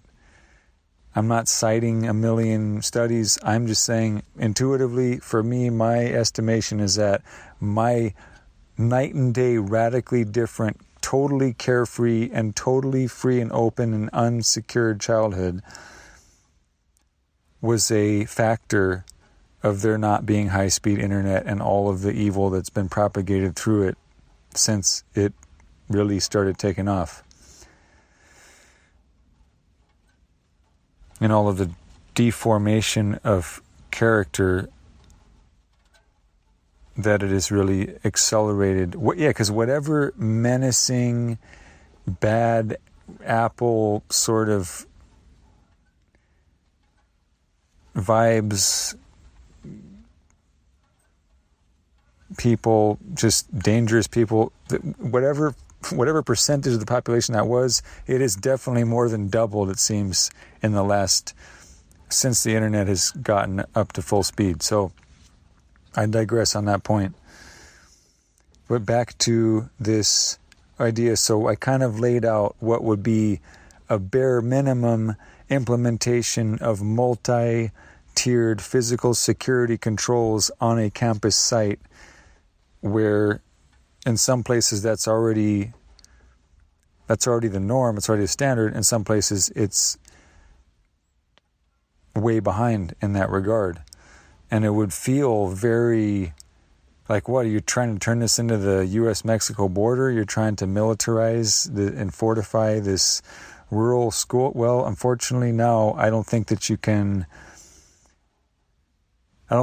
justify not implementing a level of fortification and those security controls. And one of my mentors, who has a lot of experience in homeland security and battlefield experience, a point that he made was that look at the standard procedures for securing any federal facility in the United States.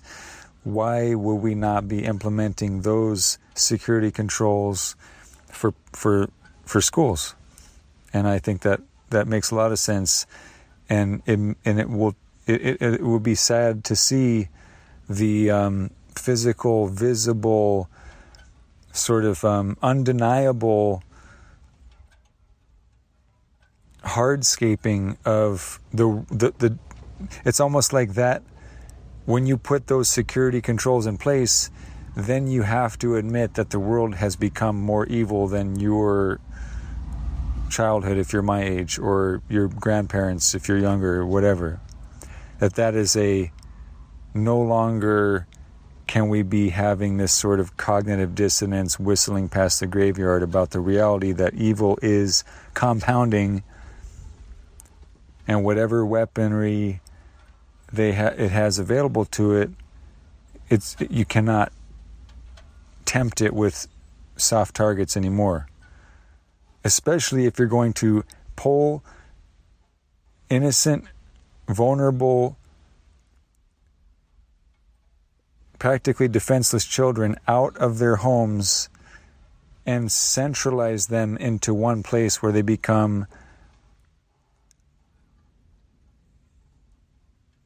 a centralized target. So if you're going to centralize those precious, vulnerable, defenseless souls, you better enhance those security controls around that social contract, given this variable, which is ever increasing, looming threats of evil manifesting in violence through mostly young men, and unfortunately mostly through firearms. And I say unfortunately because it gives firearms a bad name, and every firearm should be handled by an individual with martial discipline. And every time a firearm is handled by an individual without martial discipline, any conduct of that, even just where they put their finger, whether they're letting their finger hang out in that trigger guard, whether they're pointing it around, not maintaining awareness of what's in their background and adhering to the basic principles that you would get from training. So, no matter what, it's unfortunate for firearms to be misused, and that makes it almost an easy scapegoat to bypass the deeper responsibility. So, yes, please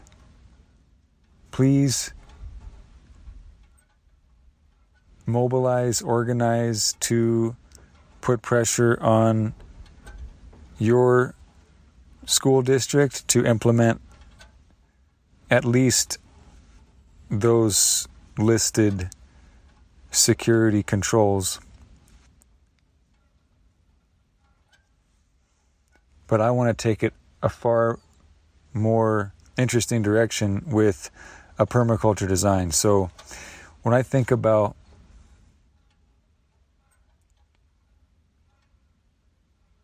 adapting those sort of those very standardized security controls and adapting them with an ecological mindset, I think about, well,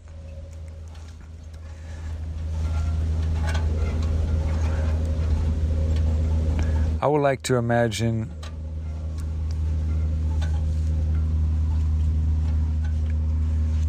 a permaculture design approach would be, let's take a step back and let's take a principles-based approach to this. Meaning,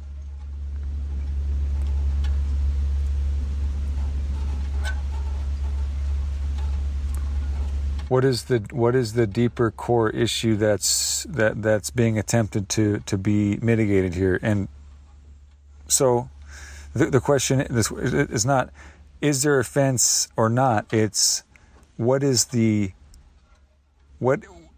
a system design, what duty is the fence responsible for? What role is it fulfilling in this system design? Because maybe a fence, as we know it, a chain link fence, is the appropriate design element for that location on the site, or maybe it can be adapted in some way. So I like the idea. The first thing that came to my mind when I thought about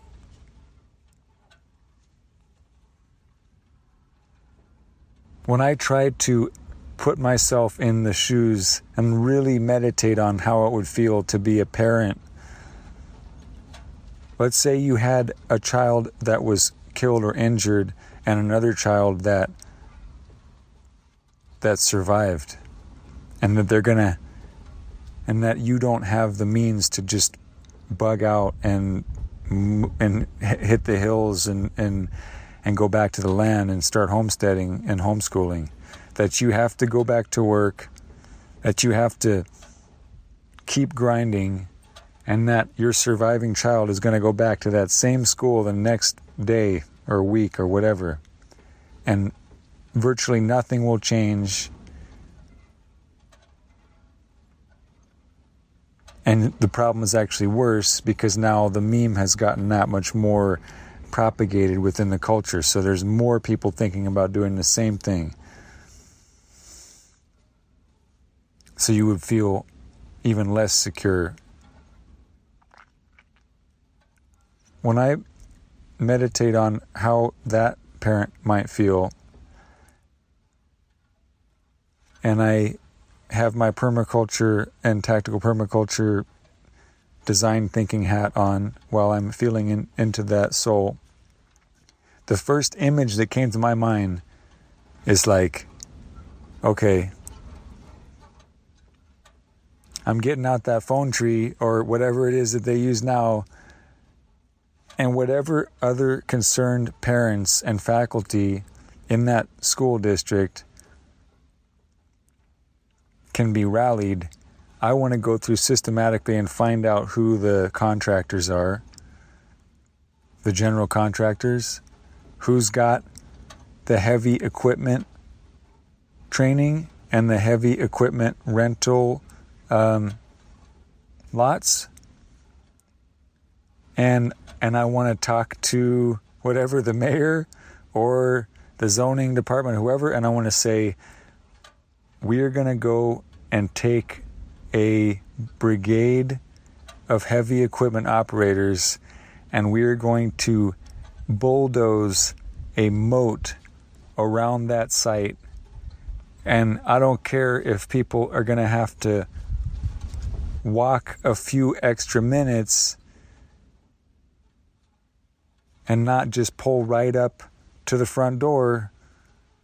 We're gonna install a moat, and we're gonna make a defensible area, and we're gonna make a fortress out of that school, starting with digging out a moat that can be made into a Chinampa aquaculture system school garden to grow food for the cafeteria, be a place of science, learning, of ecological economics, a source of inspiration for literature and poetry, etc., etc. Go from school garden to garden school and encircle that facility with a functioning Chinampa aquaculture moat, and have the excavated material, the excavated fill dirt, form a berm, a circular berm that creates a tactical barrier of line of sight firearm projectile angles of fire. So imagine a however many feet, say a good 6 to 10 feet of a donut mound.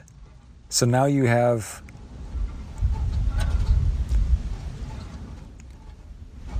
the school building facility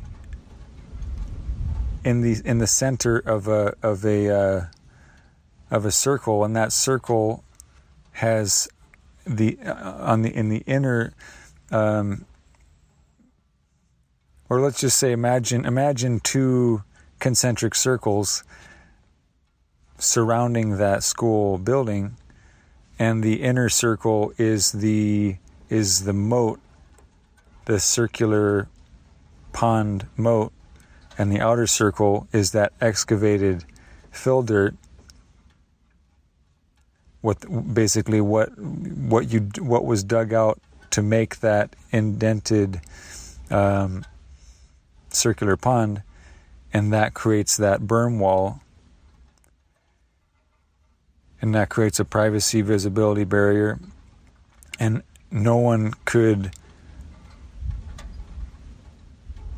walk up and shoot through that berm, basically. So right now, imagine all of the schools to where you have to worry about not only an active shooter getting inside the building and inside the classrooms, but if there's only a chain link fence does not stop bullets from beyond that chain link fence. So all of the activities and movements in and out of the building and in and out of recess and outdoor activities, they're all subject to ballistic firearms at that line of sight, unless there is a physical barrier. So there's nothing better than a dirt berm for that tactical purpose. And what's even better is that if you bury some logs and branches in the core of that dirt berm, you get what's called hugelkultur, and that becomes a very water-wise growing system. So you don't just have this dead, barren, ugly dirt berm. You now have the growing system to create a veritable, edible jungle, which would be beautiful from the outside. And you can plant the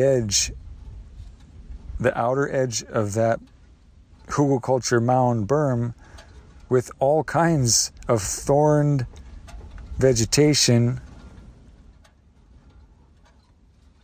so that you don't have to invoke images of war zones with razor wire on chain link fence. You could have the tactical equivalent that's actually regenerative, edible, self-healing, and beautiful and fragrant. And you could have raspberries, blackberries, providing a tactical security perimeter. And if you want to have a drawbridge, knock yourself out. Now,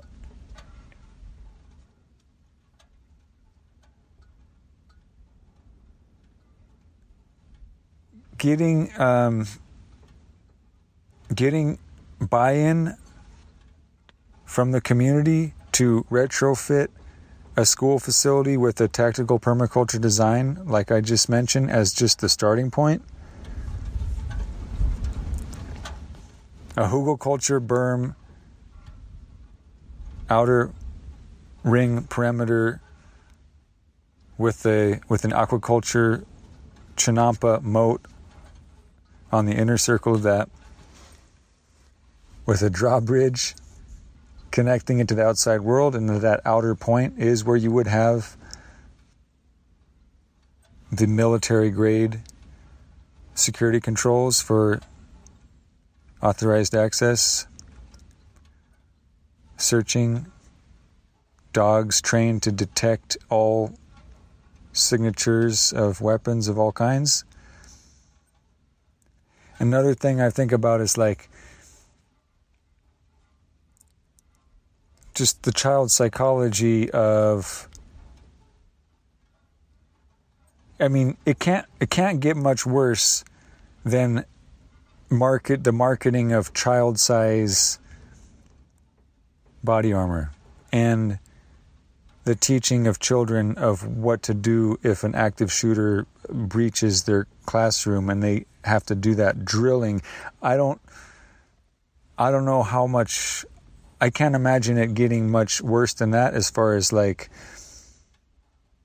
I mean, you know, back in my day and before, there was the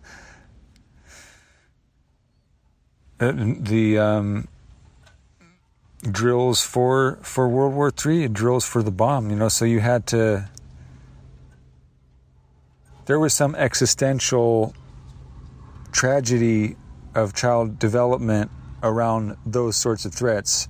But there is a twisted dimension beyond a fire drill and an earthquake drill when you get into the idea of like having to reconcile, and a child's mind having to reconcile that that's the world they live in, where these events are even conceivable. So if we're already at that point of it being that bad, when I think about the equivalent of like what it takes to get into a military base, that you have that experience on your way into and out of school every day, that doesn't seem that invasive or that traumatizing relative to the absence of that security control and the level of terror that is a child having to feel like there's nothing protecting them except for hiding in a closet. And no, I think it would be very healthy, very understandable, and very appropriate for a child development to see trained dogs, uniformed officers, and military-style checkpoint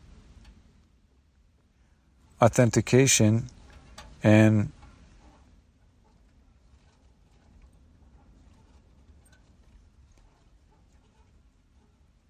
verification happening. Again, especially if you're centralizing, no, it just doesn't.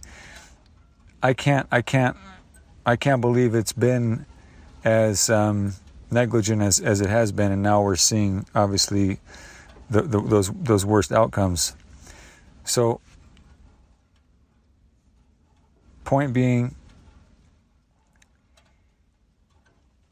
the point I want to make is that in the United States, it feels like unless you grow up on a base or near a base, the whole military infrastructure is very abstracted away from your daily life. You might go to a parade or see an air show, certainly watch movies and whatnot. But day to day, I feel like the average person, unless they're in the military or live near a base or work on a base, etc., the closest they're going to get to seeing anything U.S. military-like is going to be seeing once in a while some camo trucks drive down the freeway or something. Other than that, it's totally abstracted away. Yet this sort of almost invisible layer of security, it surrounds our coastlines, it surrounds the borders, it's in the air, and it's tucked away on bases and in even more top secret locations and whatnot. It's pretty well tucked away in the fabric of society, but it's there, and we don't hide that from children's eyes.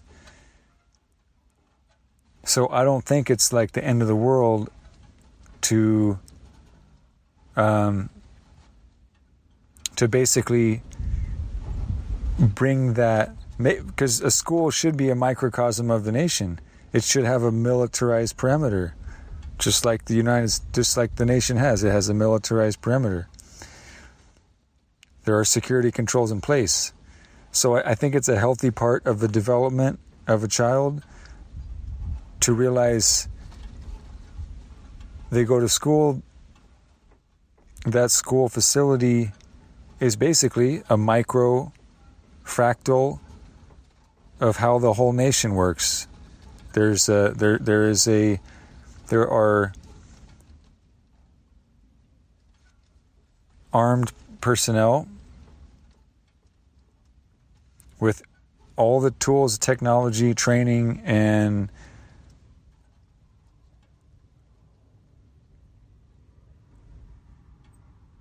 backing they need to maintain a 100% impenetrable barrier.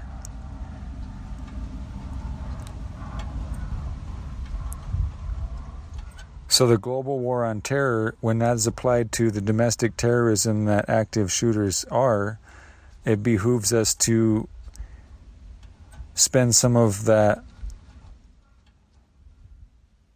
defense budget on militarizing the security perimeters of schools. That, to me, that I don't know what I don't know what kind of political willpower it takes to make that, connect those dots, but it seems like that will be far more appropriate, far more realistic, and far more sensible than just hoping that stricter gun laws are going to make much of a difference. Because to me, there is no, like, this to me, and I would imagine to any real parent who is surviving this, they would have to say, no, the age of blind ignorance, the blissful ignorance, that age is over. And we need to, the only way to ensure that this never happens again is either to shut down the schools completely and have just mandatory homeschooling, period, no more public schools because we can't secure them, or implement security that is orders of magnitude more robust and sophisticated than it is for most places. Most locations, most campuses. So where I think it gets a lot more interesting again is with this idea of, yeah, we know how to build and secure a forward operating base in the field and downrange in the battlefield. Is it the most aesthetically pleasing thing in the world? Probably not. Are there ways to make it more beautiful, make it more feminine, make it more down to earth? As a matter of fact, yes, there are. And as a matter of fact, there's a lot of interplay between security controls and tactical permaculture design.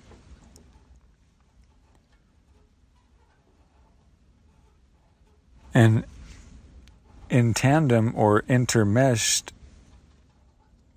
all of the highest technology, military-grade security controls with the most ecologically advanced and ecologically rich and most aesthetically pleasing and beautiful elements of permaculture design, it could almost make the unsightliness be camouflaged in beautiful nature and enhance its function as a deterrent and as a security control.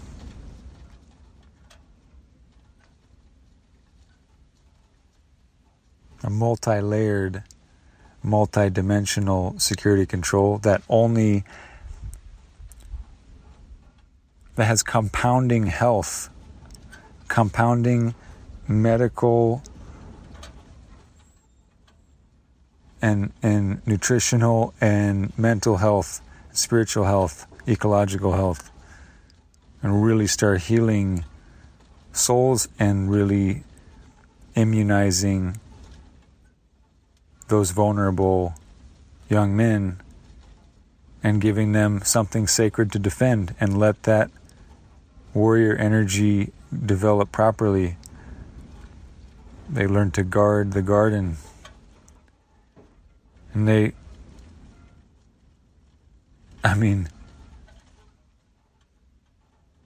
to me that will be a very redemptive outcome.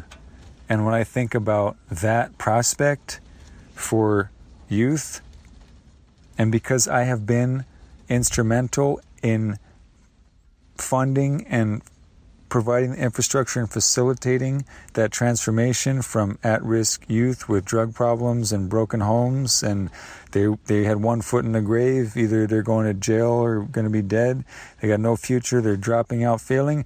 I have met their parents who came to me and said, I saw my son or daughter in the community garden working with you and your collective and your organization, and I've never seen them do anything creative and constructive before ever in their whole life, and I thank you so much. I have countless experiences with parents of troubled, at-risk youth who look me in the eye, shake my hand, and say they cannot believe the transformation.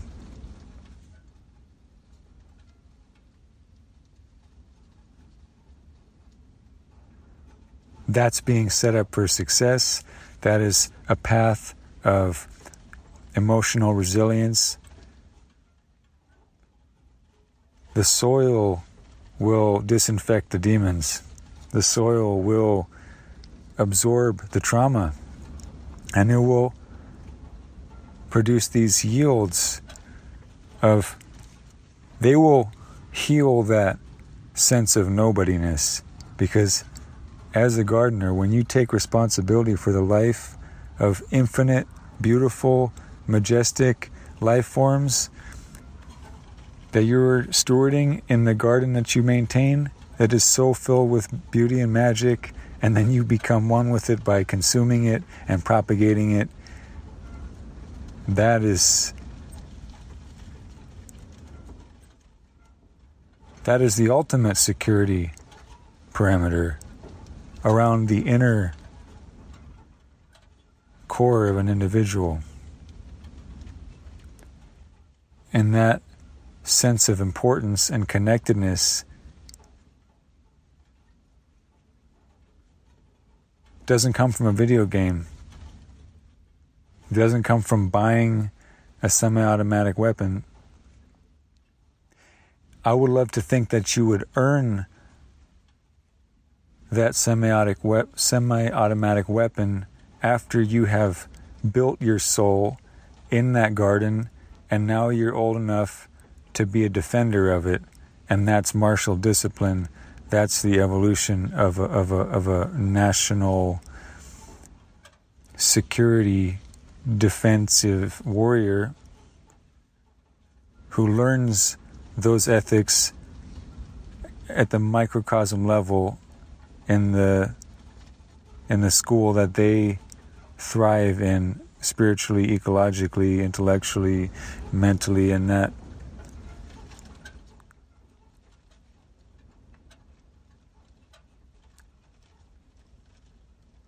vision, because it's not utopian. I have been there, I've done it. I have, again, countless experiences of witnessing that transformation, of very emptied out, very hollowed out, drug addicted, totally nihilistic, problem child teens and facilitating that transformation where they get switched on and that garden becomes a part of them and it changes their life forever, and they will go on to conduct deeds of untold benevolence from that anchoring with their heart into the soil.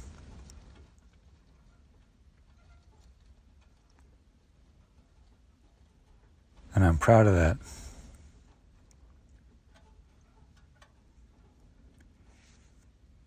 And whatever the schools are designed to teach,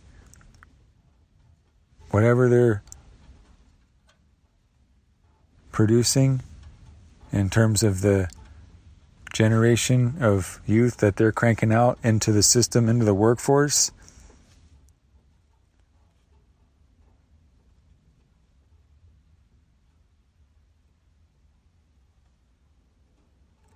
well, they're missing out by not having a permaculture curriculum. And if you don't like that word, it's basically open source technology. There's very few restrictions on it. It's not like a highly controlled, proprietary, closed source black box of intellectual property.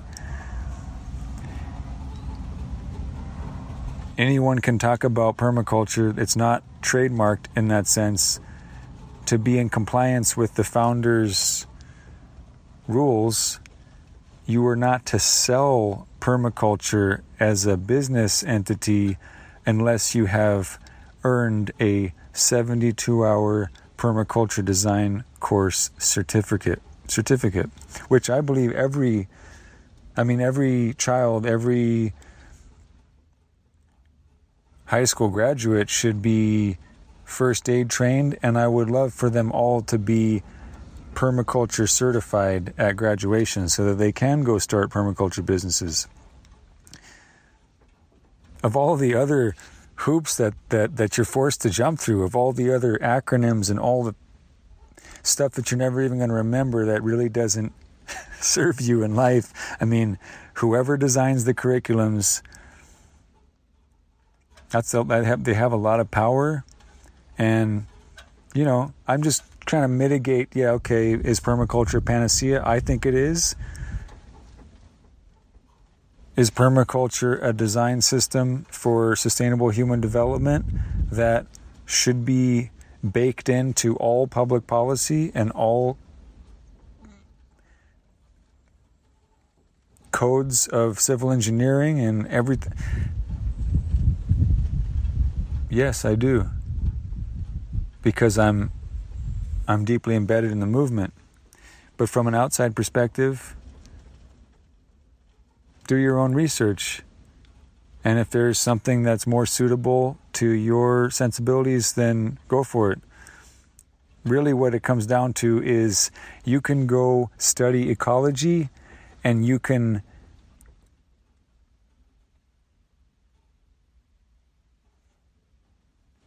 try to throw together some methodology, some framework to apply ecology to your life, to your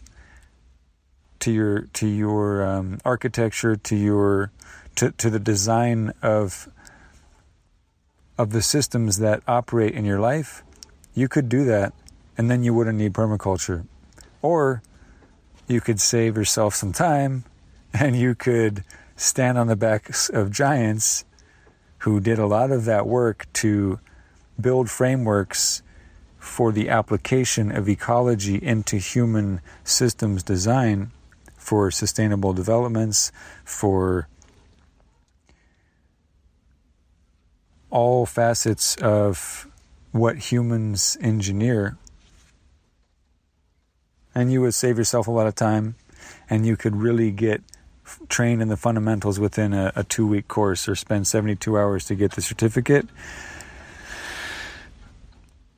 And so, I'm here being the change I want to see in the world, and I'm here to be one of the permaculture designers who is not in denial about the need for having a very strong spine in terms of guarding the garden and a tactical defensive sensibility around, you want to be sustainable, you're going to have to fight for you're going to have to fight for and defend the abundance that you produce in your garden, in your community, within the borders of your nation.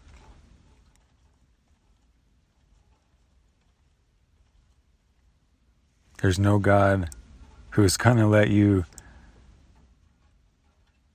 abdicate the responsibility for physical security. And the more that you outsource that, the less control you have, the worse the outcomes are going to be. Because at the end of the day, no one is going to be more protective of you and yours than you are.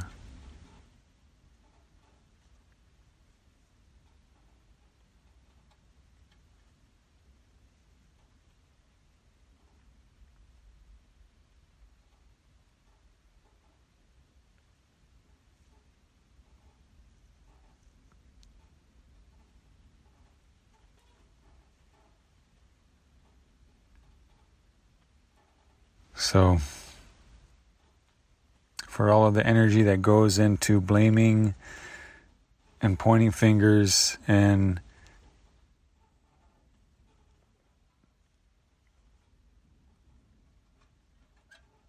the action, to me, the proactive steps to take for the real stakeholders in a real paradigm shift around active shooters and hardening schools. If this isn't just going to be normalized and just get washed away with the news cycle, if this really is a moment of dramatic pivoting and a real paradigm shift,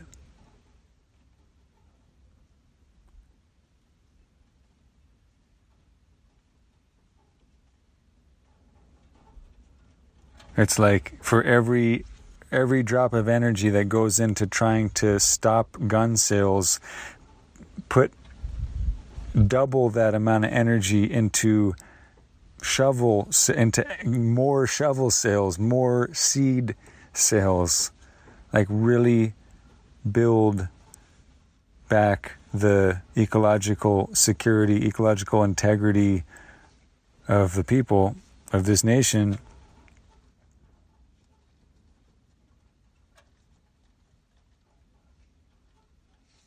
Because no matter what, you just can't have these, you can't solve this problem of empty souls without filling the souls with something wholesome.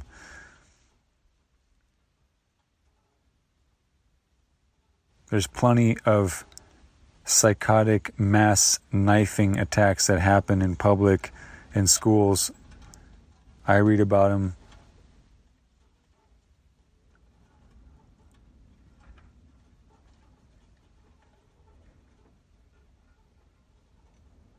Just I hope the people that don't cop out on that one dimension.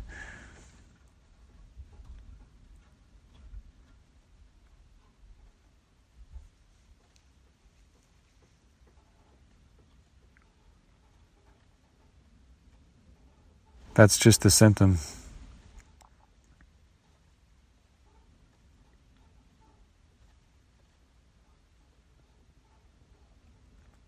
And I will not go into my feelings about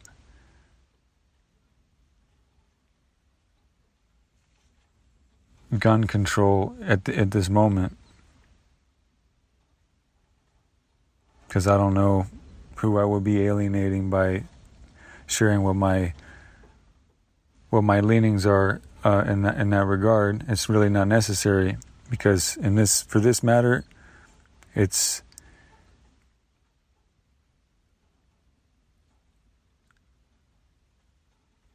solving the crisis is going to happen at a much deeper level,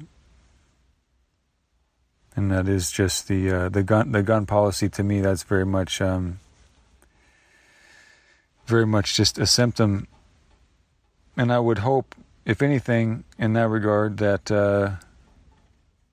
there wouldn't be troubled souls for gun companies, manufacturers to market to try to sell them their manhood. It's like there shouldn't be easy prey for that sort of marketing, and that's what I want to help people work on.